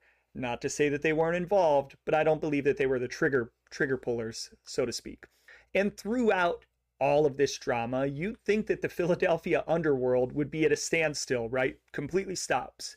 But in fact, that's the genius of the Cosa Nostra structure and setup. When one player is out, it's like a merry-go-round. I think I've heard it described as a merry-go-round. You take one player off, the merry-go-round keeps going. The next guy steps up, and the whole thing, at least at that time, just kind of keeps going and going and going. And Philadelphia was no different. Things were still going on. On November 14th, 1963, about a week out from the Kennedy assassination, there would be an arrest of some family members you might know for a beating laid out to two brothers who'd been delinquent on paying back their loans. The arrested would become well known within the Philadelphia underworld. Of course, their names, Frank Chicky Narducci, who I mentioned earlier, and Frank the Barracuda Sindone, and three others. So like I said, things were still going on. Beatings were still being laid. Money was still being pulled in. Rackets were still being run. There would also be hoods getting nabbed with number slips indicating, like I just said, that things were in the Philly underworld. They were still going. But the beat goes on, right? The beat goes on even without Bruno. But for Bruno, who was still on the lam, things were still not in a good place. On November 16th, 1963, just 6 days before the assassination of President Kennedy, news broke that one of those arrested as a material witness who was being held in jail in contempt of court in the case, a guy named Samuel J. Roberts, had agreed to appear before the grand jury and answer questions. So, turned informant, rat, essentially. He would eventually be cleared of all charges in the probe. So another development, that's not good for Bruno. And it's worth noting that just a week and a half after being granted bail, so if you remember, Phil Testa was sitting in prison, refused to talk for about a month after being arrested. Then he was granted bail. Law enforcement protested. Week and a half after being granted bail, Phil Testa's bail was revoked and he was remanded back to jail. Testa would be stuck in the can for over a year before finally gaining freedom, all for not talking. And you really have to wonder what he might have been thinking in this situation with his boss not only on the lam, but there being speculation that he was never coming back. You got to wonder what's going through Testa's head, but he stuck to the code for sure. And then on November 22nd, 1963, President Kennedy was assassinated in Dallas, Texas. And as you can imagine, all mentions of Bruno in Philadelphia papers ceased.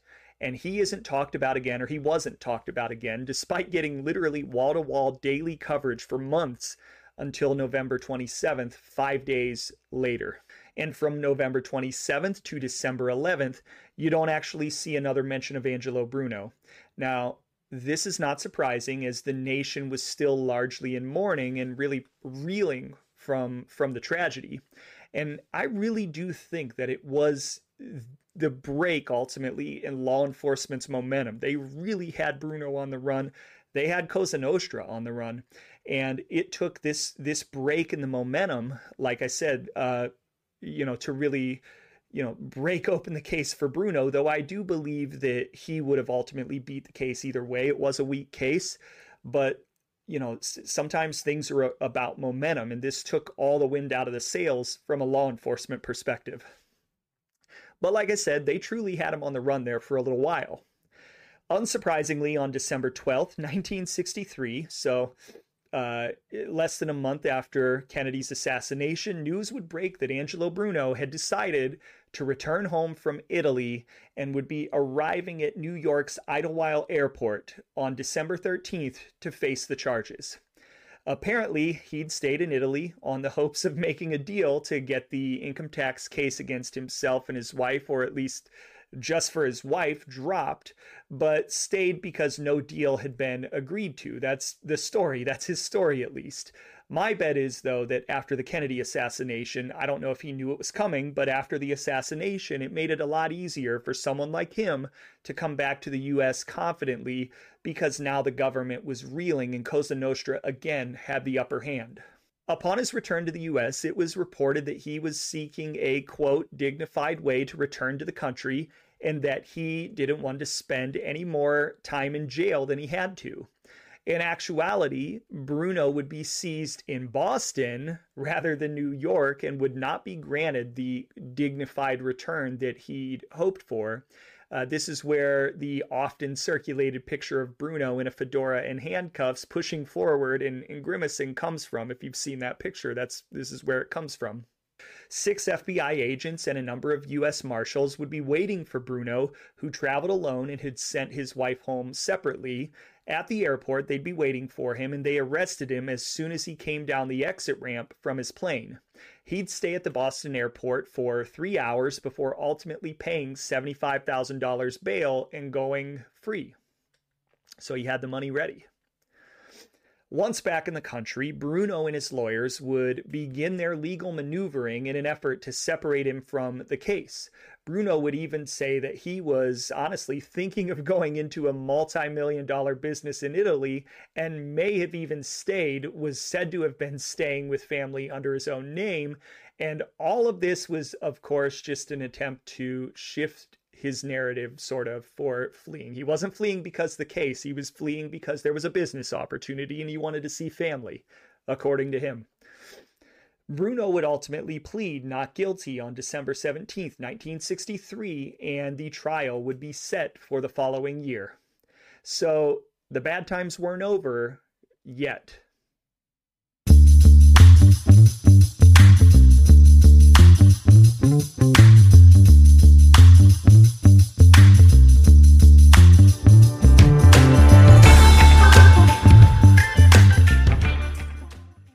To put a bow on the outcome of the extortion case, which quite honestly was law enforcement's big push to nail Bruno, let's go ahead and bury the lead. It didn't work out well for them.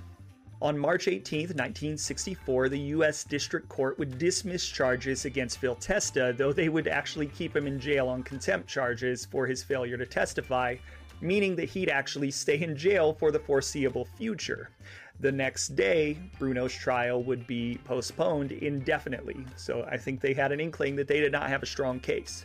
Bruno would detail to friends his close relationship with Testa and that he felt he could not nor would leave Philadelphia with Testa still incarcerated. But just when you think that things were starting to break Angelo's way, on April 4th of 1964, the Deputy Police Commissioner of Philadelphia would launch a personal campaign against Bruno, saying flatly that Bruno was the, quote, #1 vice figure in the city of Philadelphia, and mincing no words about his intentions. Quote, "I accused him of being back in business. I told him we were going to give him a workout." End quote. Commissioner Driscoll explained by business he meant the numbers rackets. He said not only has Bruno been active in the racket since his return to Philadelphia from Italy recently, but that he also was forcing a big numbers banker to stay in business. Driscoll did not identify the victimized racketeer, who he said owes Bruno a large sum of money, but he did say the following, quote, "This man borrowed money from Bruno, and Bruno is making him stay in the rackets to pay back this loan at high Shylock rates of interest." End quote. Bruno would finally go on trial in the odyssey that was the Zavad extortion case in June of 1964. The accuser, Joseph L. Zavad, hope I am pronouncing that right, would testify that Bruno had cut $11,000 from his debt originally when trying to take over the loan, and also how he was even stabbed by one of Bruno's co-defendants, Harold Konigsberg. However, Zavad would quickly come under scrutiny when he admitted on the stand that neither Bruno or Denaro, the other co-defendant and Bruno's underboss, attempted to extort money from him, and also admitted that the FBI was actually eavesdropping during one of his extortion calls and was even offering him $5,000 to tell his story in the Saturday Evening Post, that being the FBI was offering Zavad $5,000 to spill his story to a local paper. The government's case against Bruno and the others would continue to fall apart when one of their key witnesses would fail to identify Bruno when directly asked to do so. And finally, on July 9th, 1964, news broke that Bruno and 3 others would be acquitted by the jury, although 2 of his co-defendants would actually be found guilty. But for Bruno, the important thing is that himself and 3 others were let off. So the long odyssey and what I thought to be really a very weak case against Bruno finally fell through, and he was able to claim a legal victory over the government. Bruno would say the following to reporters after the case. Quote, "I have only one comment to make. When I called from Rome, I said I had great confidence in American justice. This proves it." End quote. Now that the case was over, Bruno would go ahead and take a vacation, and the Philadelphia underworld would rest a little easier for the time being. Now, let's reset on the family at this point. As noted, it would have about 80 active members running all sorts of criminal enterprises by this point, including your normal gambling, loan sharking, extortion activities, but also venturing into union corruption. And I'm just going to say it. I know Bruno was, publicly against this, but they would eventually get into drugs. And I think that that's going to be proven without a shadow of a doubt. Maybe not this episode, but in the coming episodes. Also, by 1964, the FBI had noted at least 24 informants in Philadelphia, New Jersey, and Florida reporting on the activities of the Bruno crime family. Now, that is a lot of people talking, and it does speak to the effectiveness, even after the assassination of his brother, of Bobby Kennedy's efforts, as well as the fact that there were plenty of people informing well before the likes of Joe Valachi came around. There were a lot of people talking about the mob. It's just Valachi was the first one to bring it into public and the first one to be publicized. In addition to informants, there were a lot of bugs around, as I said, most of which were completely illegal in nature, catching conversations of Bruno and other family members around this time. A lot of bugs. In fact, Bruno's crew was caught on wiretaps on October 24th, 1964, discussing the kidnapping of Joe Bonanno of New York with a man named Frank Nicoletti, who we referenced earlier, suggesting that Bonanno was trying to obstruct his testifying before a federal grand jury in New York City, and stating that Bonanno had been around a long time and that they didn't think that he would talk. Now, when the conversation turned to Bruno's thoughts, Bruno was alleged to have ignored the question, making no comment. Silence is a pretty powerful thing. Another report indicated that acting in the capacity of a commission member, Bruno had been intimately involved in the handling of the Bonanno situation and Bonanno's subsequent suspension from Cosa Nostra activities. Not saying he was the main guy making the calls. I think we all know that that was Gambino, but as a commission member, he was certainly involved in those conversations. In another situation around this time, there was an incident in which a special agent overhearing an argument between Bruno and Mr. Mig Polino went into enemy territory, so to speak, and nearly got himself outed in a very dangerous situation. Quote, "Shortly after noon, Angelo Bruno was observed standing at the southeast corner of 8th and Christian Streets. Bruno called out a greeting to agents who were in an automobile facing west at the corner of 8th and Christian Streets, awaiting traffic signal light to change from red to green. At about 1:20 p.m., again while driving west on Christian Street, agents stopped for a red light at 8th Street. Frank Lascalzo was standing on the southeast corner, and he motioned towards the agents, indicating he wanted to speak with them. Agents then turned left and parked on the west side of 8th Street between the corner and Alfonso Mayariello's barbershop. Lascalzo walked over to the car and exchanged greetings with the agents. He then informed the agents that he had received a 3-year probation sentence as a result of an action in the U.S. District Court of Philadelphia. He said that it would be very difficult to comply with the terms of the probation which prohibit him from associating with gamblers. Lascalzo said that all of his friends are gamblers and that he is associated with gamblers throughout his life. Subsequently, Lascalzo departed, and Agent Hegarty noted that Antonio Polina was on the premises of the barber shop and was looking towards the agents. Agent Hegarty then glanced to his left and observed Angelo Bruno standing directly across the street, that is, on the east side of 8th Street. Bruno greeted the agents and walked over to the car the agents were seated in. He inquired as to the agents' health and asked if there was anything he could do to assist the agents. He offered to treat the agents to a cup of coffee, a hot meal, or a shave at Mayariello's barbershop. All 3 offers were declined. Bruno departed.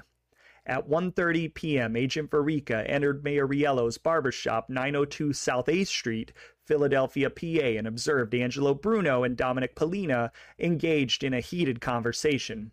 Conversation was in a foreign language. Agent Verica told Mr. Bruno that he, Verica, wished to use the telephone. Bruno directed Agent Verica to the kitchen, where a phone was located on a small stand location on the left side of the room. The kitchen is on the first floor of the building, directly to the rear of the barbershop. Upon completion of his telephone call, Agent Verica left the kitchen and passed through the barbershop. Mr. Bruno stopped him in the presence of Polina and asked him how he knew Polina. Polina attempted to say something, and Bruno told him to be quiet. Polina remained quiet. Bruno then asked, "Did you ever see him before?" pointing to Polina. Verica replied that he had seen him many times. Polina became excited. Special Agent Verica then suggested to Mr. Polina that if he has any problems, he should see Mr. Bruno. Bruno laughed at this, and Polina became very angry. Agent Verica then began to depart, and Mr. Migos said that he wanted to talk further. Agent Verica then told Mr. Polina and Mr. Bruno that he too has a capo who tells him when to go and when to come. Polina, at this remark, appeared speechless with emotion. Bruno was no longer laughing and said nothing. Agent Verica then departed. End quote. But that's how close the FBI was watching Bruno and his men at this time. They were literally right there on top of them and not afraid to walk right in the room with them to use the phones where they were literally sitting and talking. And in turn, though they, being Bruno and the Philadelphia LCN, had no idea how much of their conversations were actually being recorded, they were, and you can see it in that conversation, doing their own version of counter surveillance. And this report could have easily turned into a problem for that particular special agent, even despite the rule against harming law enforcement officials. It was a dangerous situation for sure. Now, finally, by 1965, after 5 years or so of being the boss, my research leads me to believe that Angelo Bruno finally settled into a groove without too much additional drama. Sure, there was the occasional law enforcement issue here and there, but by and large, he was in the clear around this time.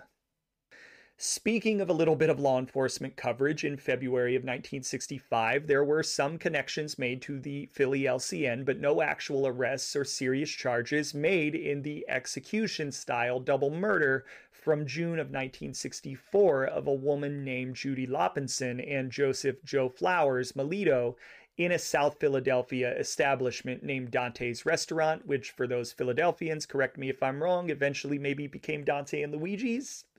Don't throw pitchforks at me, but if you know, maybe that's the restaurant.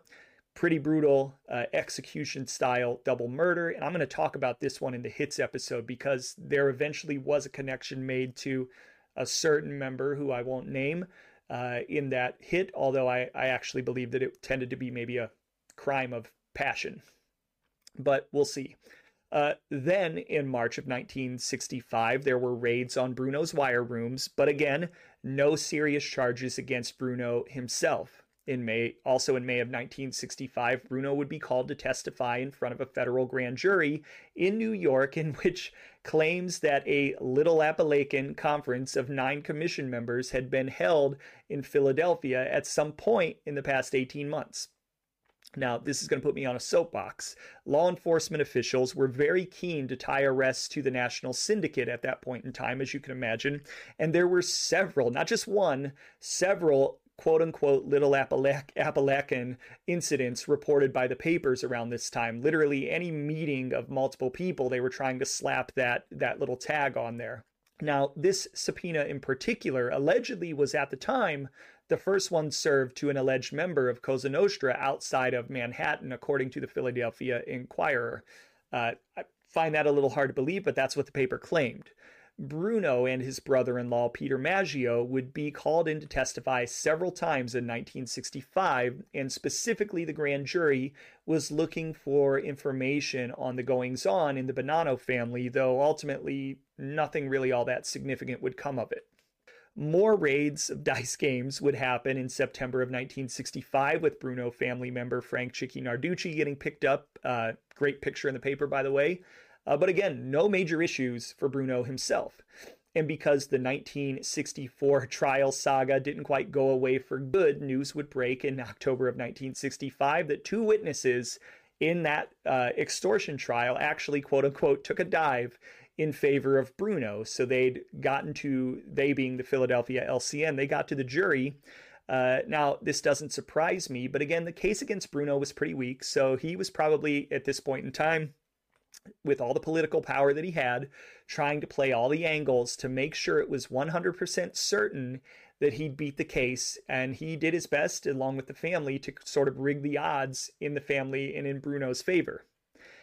Despite the losing streak on the part of the federal government after Kennedy went down, they were still claiming that Cosa Nostra and even Bruno himself were on the ropes by the end of 1965. They couldn't have been more wrong. And history will tell us that Bruno would trudge forward as the family's leader for another 15 years. To bolster Bruno's power in the mid-1960s was the fact that one of South Philadelphia's leading police inspectors, John F. Driscoll, who'd long been pretty bullish on nailing Bruno and the mob, had been stripped of his command after the FBI discovered an interstate gambling ring operating right in his area, which to me is no surprise, right under his nose. From a hospital bed in February of 1966, Driscoll would relay the story of how an informer came to him in fear of his life and told him that he was, quote, on his way out, and that he, quote, was to be discredited, that being Driscoll. So informants were coming to him saying, hey, you're Driscoll, you're out. You're going to be discredited in the papers, right? You're going to get a bad name and you're going to be out. It was alleged in the story that members of the Bruno organization offered plainclothes policemen $800 a month, a lot of money back in that time, to allow them to operate in South Philadelphia. And Driscoll would go on to say that the demotion had brought his reputation down to zero and that the racketeers wouldn't fear him now. They definitely would not fear him. And they pretty much got him demoted and offered a lot of money to the local police in compensation for looking the other way. So Bruno, who was really pretty good at this, was playing politics and was smart enough to buy off the local police force. And quite honestly, it sounds like he broke this man Driscoll's will, although the demoted commander was still outwardly pretty defiant. That said, throughout 1966, authorities would continue to make gambling raids and police probes of numbers banks, though the overall effectiveness in slowing down the Bruno organization, who had a piece of most of the action by this point, was limited at best. In April of 1966, police arrested Bruno, Phil Testa, Genevieve's family member Gerald Laeta, as well as 2 others in another gambling crackdown. The authorities had been on to the men for approximately 2 weeks, and allegedly the actual takedown occurred during a meeting about territorial discussions between Cosa Nostra families. And in this case, knowing how the history would turn out, I found this to be an interesting read and thought some of the article worth quoting. Quote, Bruno Pinch wrecks gang boundary talks. The arrest of Angelo, Bruno, and 4 other men came at a mediation meeting between 2 gangland syndicates setting up boundaries of operations, a high police official said today.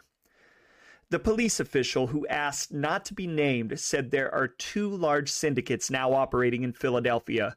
One is the well-known Cosa Nostra, or Mafia, and the other is a nameless organization, not so well known but almost as powerful. Some problems were developing between the 2 groups over territorial boundaries, and to avoid trouble, a meet was ordered for Tuesday night in Dave Shore's restaurant on South Quince Street. The dispute was to be settled by a mediator from a national crime syndicate. But police barged in and arrested the 4 negotiators and the mediator. They also booked the 2 owners of the restaurant on charges of serving undesirables. The police official said 2 of those arrested, Bruno, 55, of Snyder Avenue near 9th Street, and his sidekick, Philip Testa, 41, of Carpenter Street near 10th, represented Cosa Nostra. 2 others pinched, Jack Newman, 68, of 15th Street near Locust, and Albert Silverberg, 67, of 17th Street near Limekiln Pike, represented the 2nd local organization. And the 5th man, Gerald Laeta, 60, of Long Island City, New York, was the imported mediator. Boundary lines within which each organization would have had to work were an immediate necessity, the police officer said. When one organization encroaches on another's territory, deadly squabbles can develop. Laeta, a top-ranking henchman of Vito Genevieve's reputed national Cosa Nostra boss, knew the ropes and the boundary lines of existing organizations in Jersey, Delaware, and Maryland. Therefore, he was the natural to mediate between the Philadelphia factions. Although police have been keeping an eye on Newman and Silverberg, their arrest was the first indication they were back in the business. Back in the 30s, both men had been called the city's #1 public enemies, professional killers, gangsters. But a short time later, they were jailed for a gangland killing in the Midwest.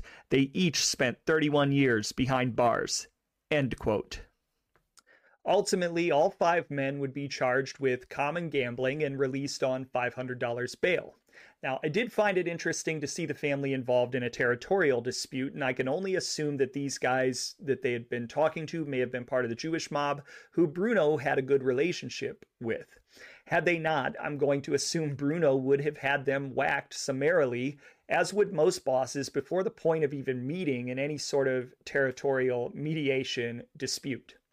And because Bruno, at the time, pretty much ran the city, it took all of 15 minutes to dismiss the case. 15 minutes, that's it. As the newspaper would say, quote, with almost embarrassing ease.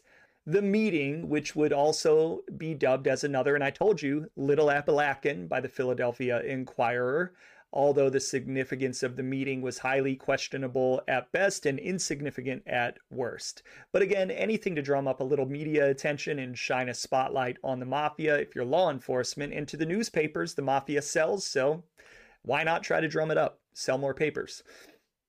Also happening in April of 1966, Bruno would lose one of the key pillars of his power base and a guy who'd been pretty instrumental in his rise to power with the death of one of his top lieutenants, Felix Skinny Razor DiTullio, of congestive heart failure.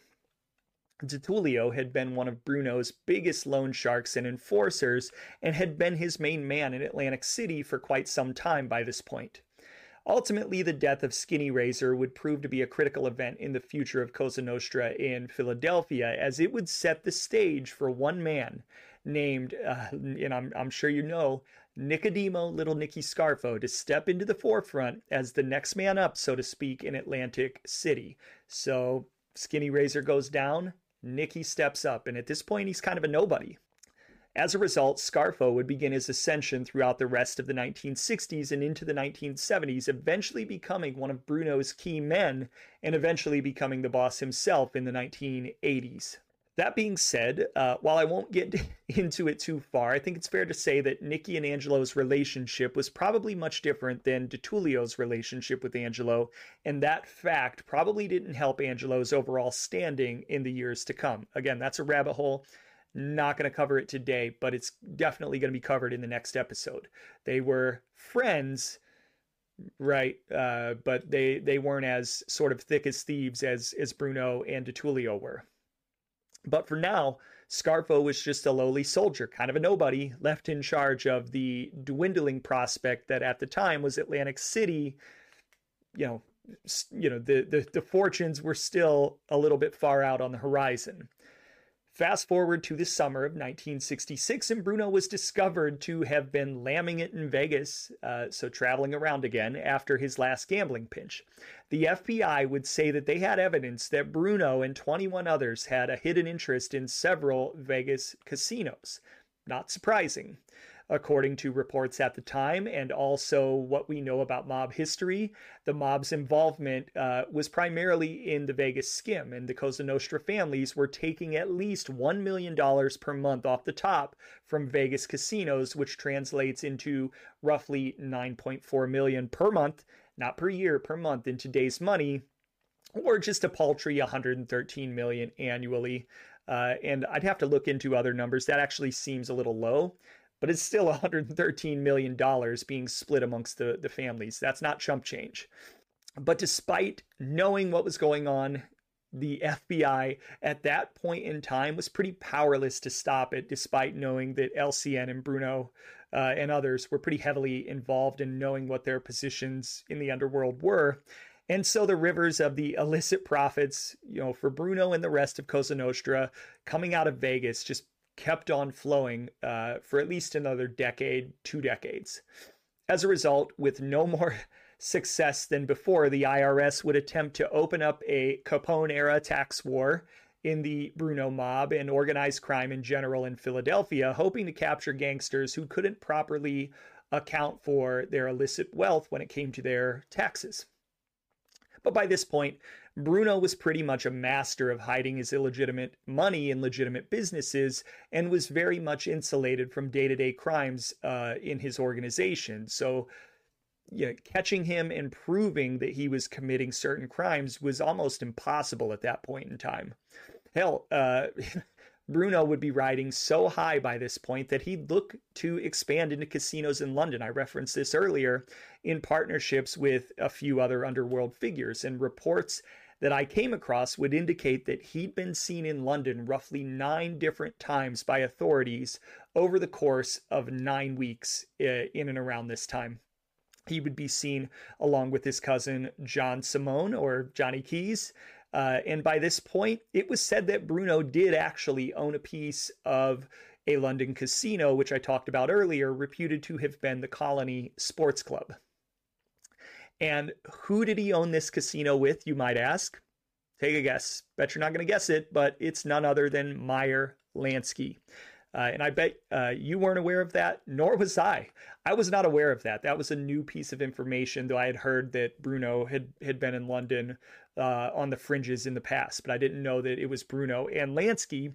And additionally, it was alleged that they used the actor George Raft as their frontman. There's a pretty famous picture of George Raft in this casino. So this is an indication of how powerful Bruno had become by this point and the relationships that he truly had. He's, has relationships with all the heavy hitters. Now, unfortunately for Bruno and his compatriots, Britain would crack down on U.S. crime figures and ban him the following year, so it was short-lived, but you get the point. Powerful by this point, nearly above the law, and looking for expansion opportunities. That's Bruno. But Bruno would have another bit of luck, as in September of 1966, the infamous La Stella restaurant raid would occur, which law enforcement gloated at the time as another little Appalachian, although it also would not end up being very significant in any way. Now, Bruno, as fate would have it, and I guess you're probably asking, why was he lucky, was supposed to be at the La Stella meeting, but changed his plans at the last minute and thus avoided the publicity of the bust. So good for him. As you get into 1967, the Bruno family appeared to be gaining strength under Bruno's leadership. By February of 1967, the federal government would claim that they were actually winning the quiet war on Cosa Nostra in Philadelphia, with more than 80 men working on the Bruno family full time. But the facts of the matter don't really support that argument, as the Bruno organization by this point was just getting stronger, and Bruno himself was probably at or close to the height of his power in the mid to late 1960s, although That's subjective, but I tend to believe that mid to late 60s was his pinnacle. Going back to the report, this was public posturing, in my opinion, that had very little tangible effect on the day-to-day operations of the Bruno organization and Cosa Nostra as a whole. As evidence, in the same month, the very same FBI that said they were winning the quiet war on Bruno would in fact link Bruno to 80, say that again, 80 legit businesses. How can anybody keep track of that first off, but 80? To any objective person, this fact doesn't scream winning at all. This screams that you're losing and Bruno is outsmarting you. The Philadelphia Daily News would say the following, quote, Mafia probers link Bruno to 80 legit businesses. Federal agents say Angelo Bruno, the squire of Snyder Avenue and reputed capo mafioso local leader of the Cosa Nostra here, has his hands in some 80 legit businesses. These facts were uncovered by a flying squad of 50 federal agents who recently descended on the city to look into Bruno's activities. The squad, made up of members of the FBI, the Internal Revenue Service, the Bureau of Narcotics, and the Treasury and Labor Departments, is the Justice Department's latest weapon in a national attack on at least 15 of 24 big LCN families. The 50-member squad currently is putting the heat on local boy Bruno of Snyder Avenue near 10th Street. So far, they reportedly have connected the syndicate allegedly headed by Bruno with 80 enterprises in this country and abroad. End quote. Again, this doesn't seem like winning on the government's behalf. This seems like not just losing, but losing spectacularly. They had 50 people in 4 governmental divisions on Bruno at this point and could come up with nothing but legit businesses to connect him to criminal activities. They had nothing. Bruno, by this point, would be so confident that he'd actually sort of joke with newspaper photographers when called into Police Commissioner Frank Rizzo's station for a quote-unquote get-acquainted session with the Philadelphia Inquirer, reporting Bruno saying the following, quote, I came to see the reporters, not the commissioner, end quote. Jokingly, when a photographer ran in front of him for a better camera angle, Bruno playfully grabbed him by the collar and said, quote, slow down. And that's very Gotti-esque of him to do, although Gotti was a nobody at this point, but that was very Gotti-esque.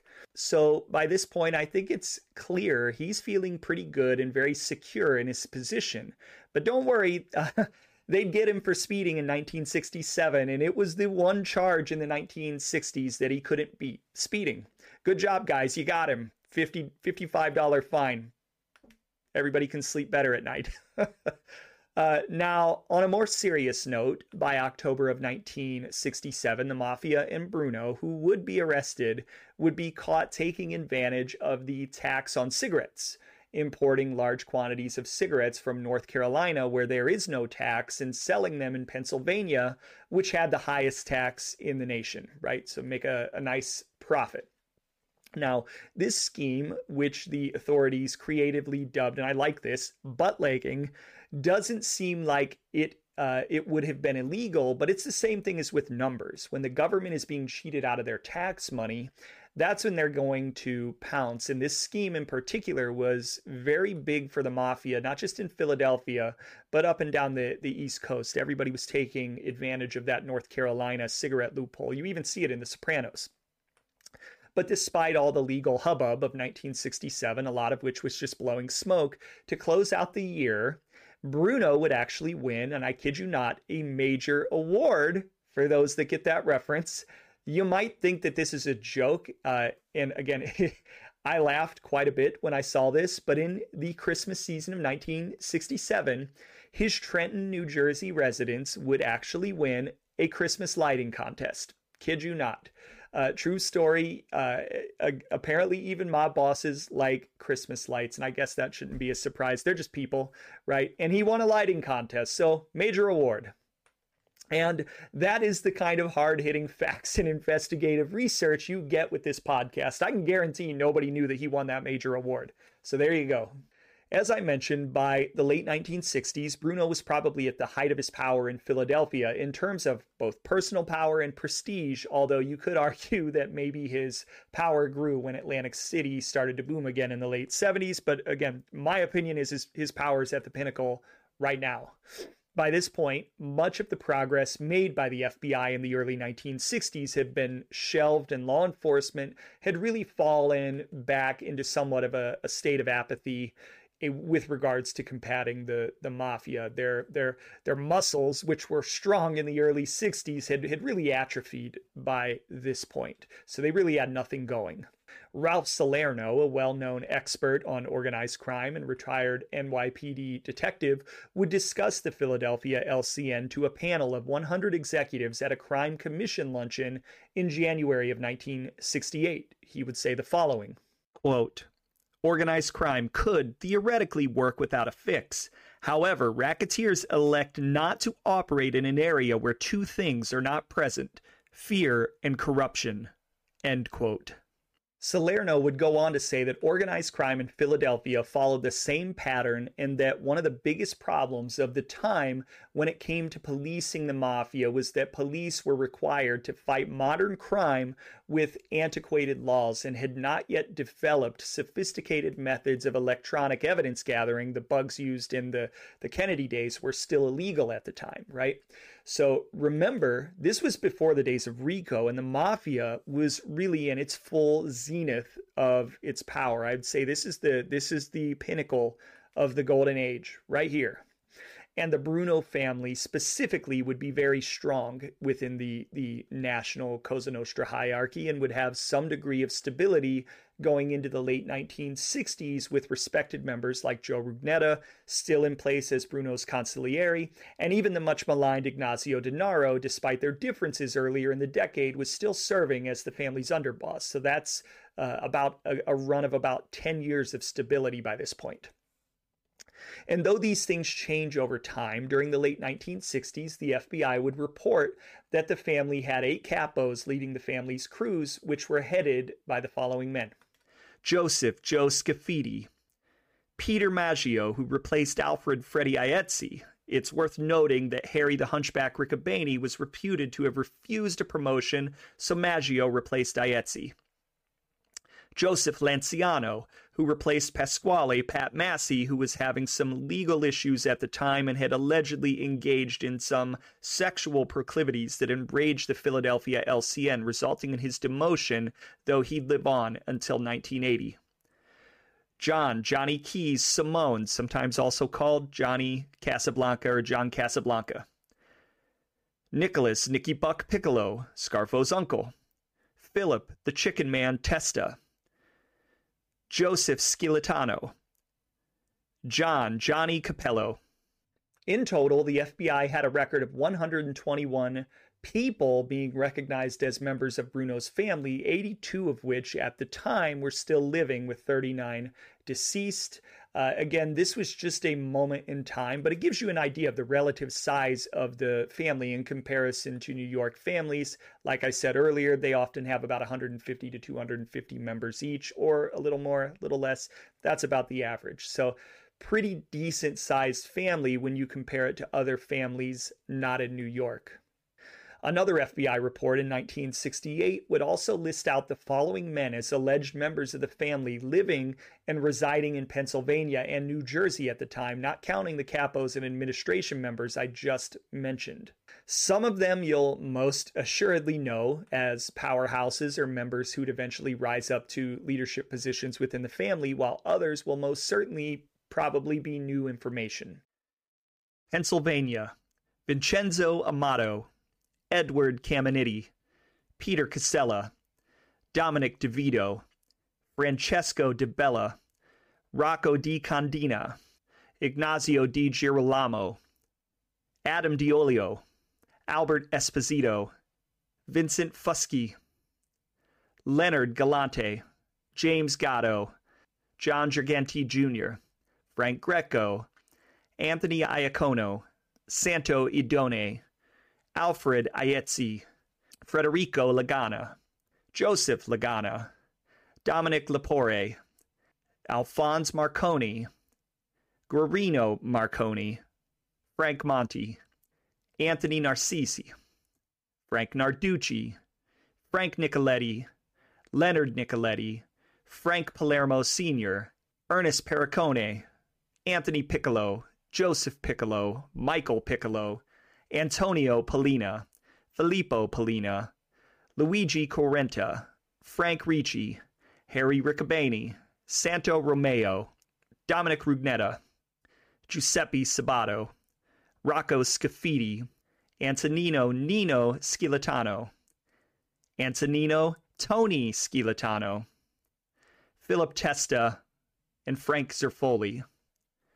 New Jersey, Michael Amico, Carmen Battaglia, Louis Campbell, Antonio Caponegro, Peter F. Casella, Angelo Chirico, Charles Costello, Joseph Costello, Vito Jenna, Joseph Gergenti, Vincenzo Joe, Giuseppe Ida, Carl Ippolito, William Lapergola, Dominic Luciano, Pasquale Massi, Dominic Oliveto, Salvatore Pasalacqua, Samuel Scafidi, Nicodemo, also called Nicholas in this report, Scarfo, you know his name, George Schimecca, Michael Tramontana, Vincenzo Turco, and Anthony Vernero.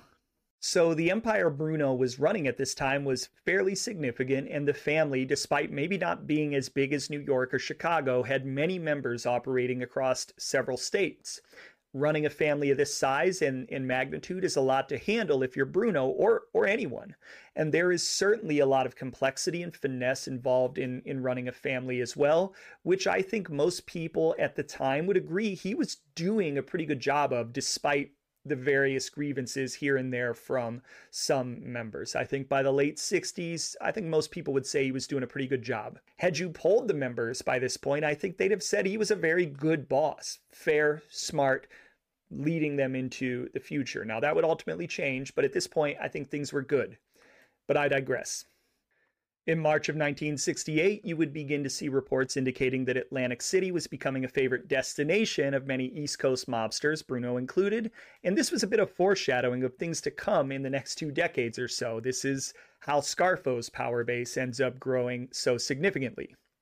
Also going on in March of 1968, an informant dubbed MMT3 out of Florida advised that whenever there is any dispute among the Italian criminal element over shylocking in the Miami area, the 4 individuals who meet and make a decision are some names you might recognize. Angelo Bruno, of course, Joe Massey, LCN member from Detroit, Tony Salerno of the Genovese family of New York, and Joe Rivers, also referred to as Joseph Salisi, but Joe Rivers, if you've read the book Havana Nocturne, you'll know who he is, was big time at one point in Cuba, very big time with Meyer Lansky.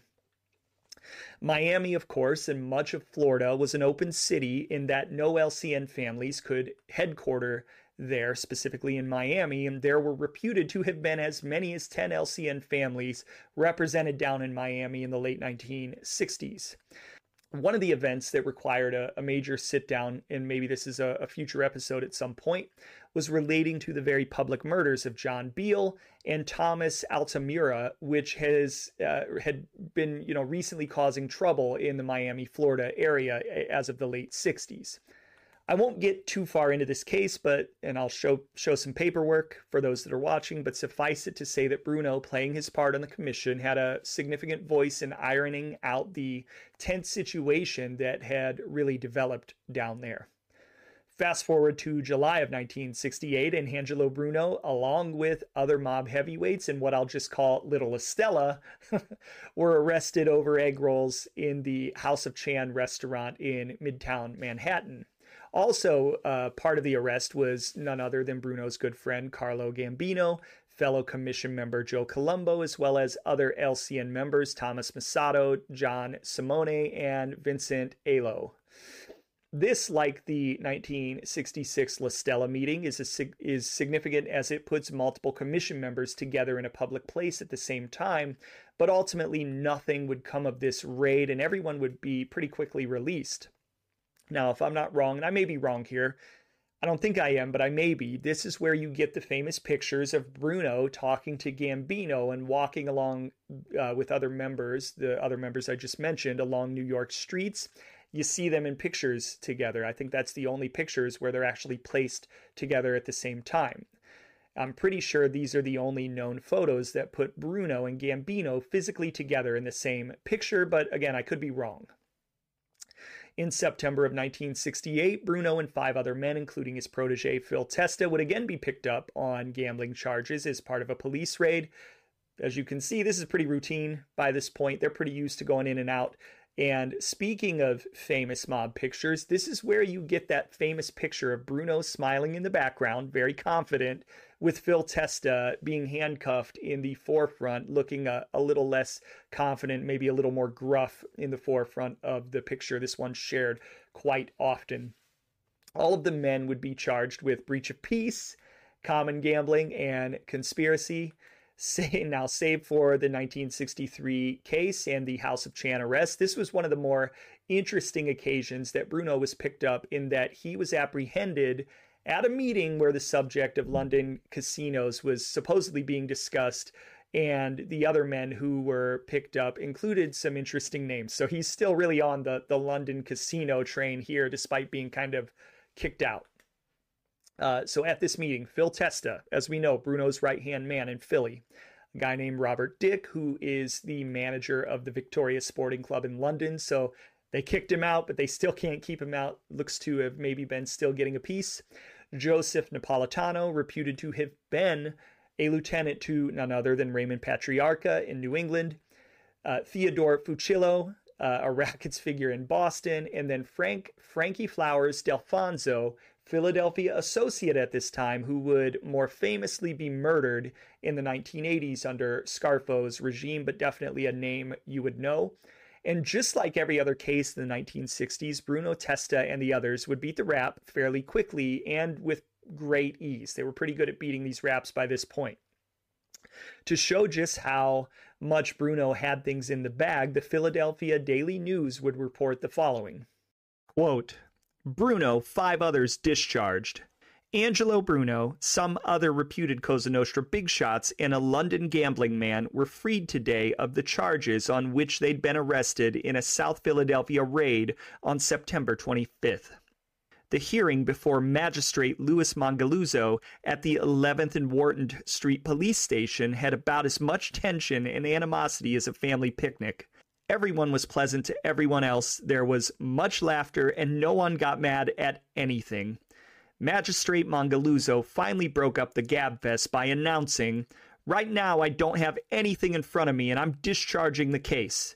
He meant there was no evidence before him on the charges of breach of peace, common gambling, and conspiracy. End quote.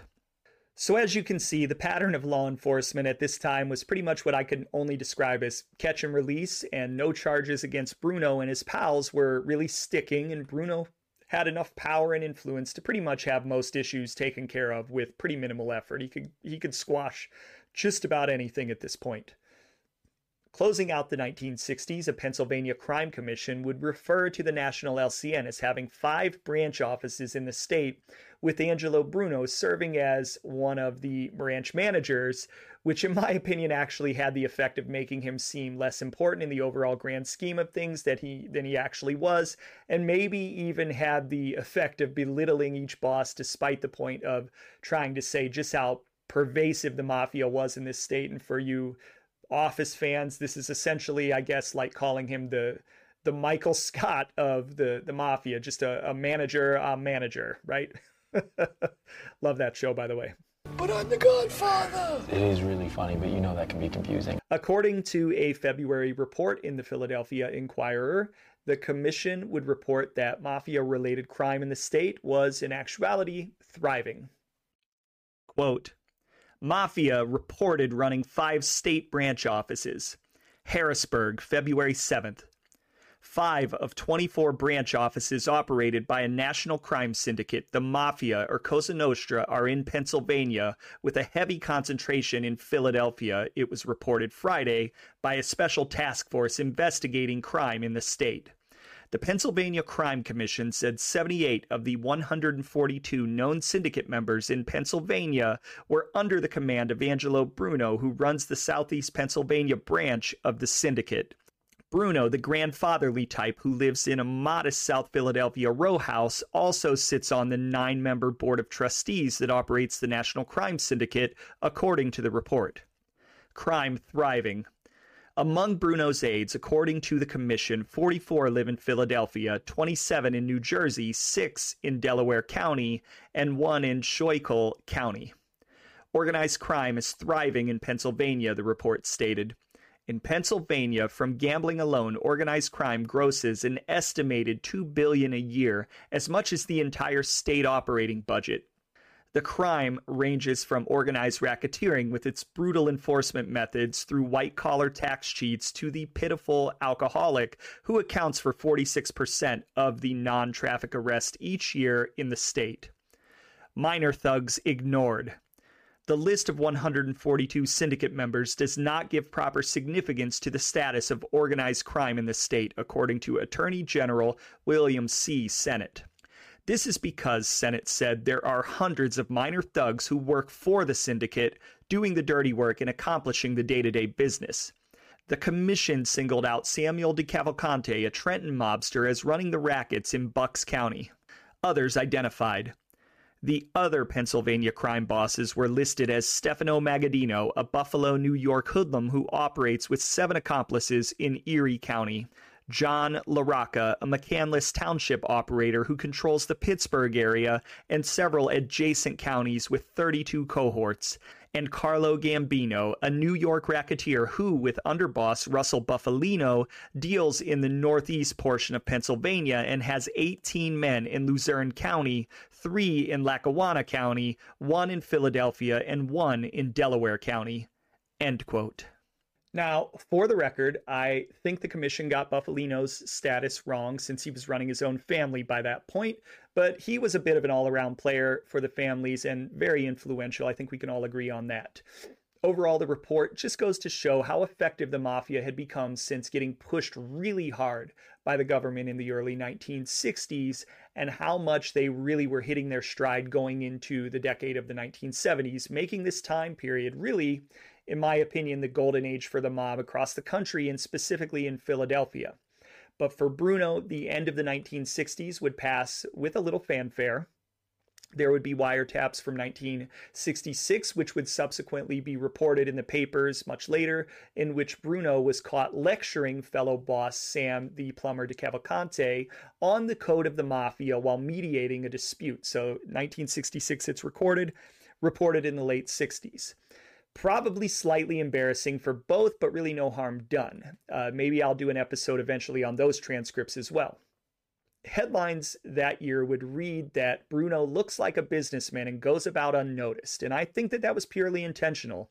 He wanted to stay low-key, and he was good at business. He just wanted to do business, very Castellano-esque, which surprises me that those two didn't get along better once Gambino died. But that's his essence, and that's probably what played a part in his various nicknames, more of a racketeer than a killer, right? But he seemed harmless. But in reality, again, he was anything but. He was not harmless. And not to overstate Bruno's importance or power, because we all know there was heavy influence there from Gambino, but an August 1969 report from the Justice Department would list Bruno as one of the top Cosa Nostra bosses in the entire nation. Quote, Bruno among top 6 in Mafia in Justice Department report. Angelo Bruno, to no one's surprise, has retained his position as local boss in the Justice Department's latest edition of Who's Who in La Cosa Nostra. Bruno, representing the Philadelphia branch, was named with 5 other Mafia commission members in an updated list of underground hierarchy published yesterday in the Congressional Record by Senator John L. McClellan, Democrat, Arkansas. The names of Mafia commission members supplied by Attorney General John N. Mitchell included Carlo Gambino, Joseph Colombo, and Paul Siaka of New York, Stefano Magadino, Buffalo, New York, Joseph Cirilli, Detroit, and Bruno. Mitchell's list noted that there are 2 commission spots open in the New York families of Vito Genovese and Thomas Lucchese. The list of Mafia officers in Philadelphia, as supported by the Justice Department, includes Angelo Bruno Annaloro, boss, Ignazio Denaro, underboss, Joseph Rugnetta, consigliere, counselor, and Capodicina, lieutenants Philip Testa, John Capello, Joseph Lanciano, Joseph Scilatano, Peter J. Maggio, Nicholas Piccolo, Joseph Scafidi, and John Simone. End quote. Now, you can argue here and there with the accuracy of the Justice Department's information, as I believe the Lucchese and the Genovese families probably did have active commission representation at this time, but the report was directly or directionally accurate and underlined Bruno's standing nationally as one of LCN's most prominent members, both in actuality and according to the government. And as the 1960s finally closed, there would be more speculation that Bruno would consider vacating Philadelphia permanently for the call of the South down in Florida. And if he knew his ultimate fate, I'm sure he'd have been happy to have retired peacefully to Florida. But alas, that's just not what happened. And so as you got into the 1970s, Bruno's decline as the head of the Philadelphia Cosa Nostra would begin. And some would argue that some chinks in the armor had already started to show in the 60s, but really in the 70s is when the decline starts. But we'll discuss that in part 3 or 4 of our ongoing Bruno series, so stay tuned for that.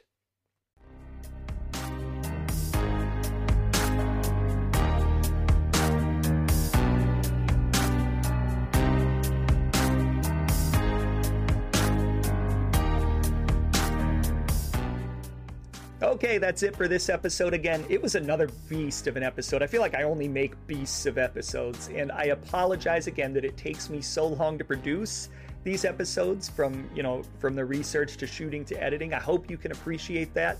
I go to lengths. I put hours upon hours of my free time into this, so I hope you appreciate the research and the depth and hopefully the storytelling. Now, coming up next, we're going to do our part and knock out the final part of the Cerritos. I think that will just take one more part, and we'll be coming back and eventually finishing up Bruno, which at this point probably is going to be 3, 4, maybe even a 5-part series, especially because I've now decided to split out the hits episode.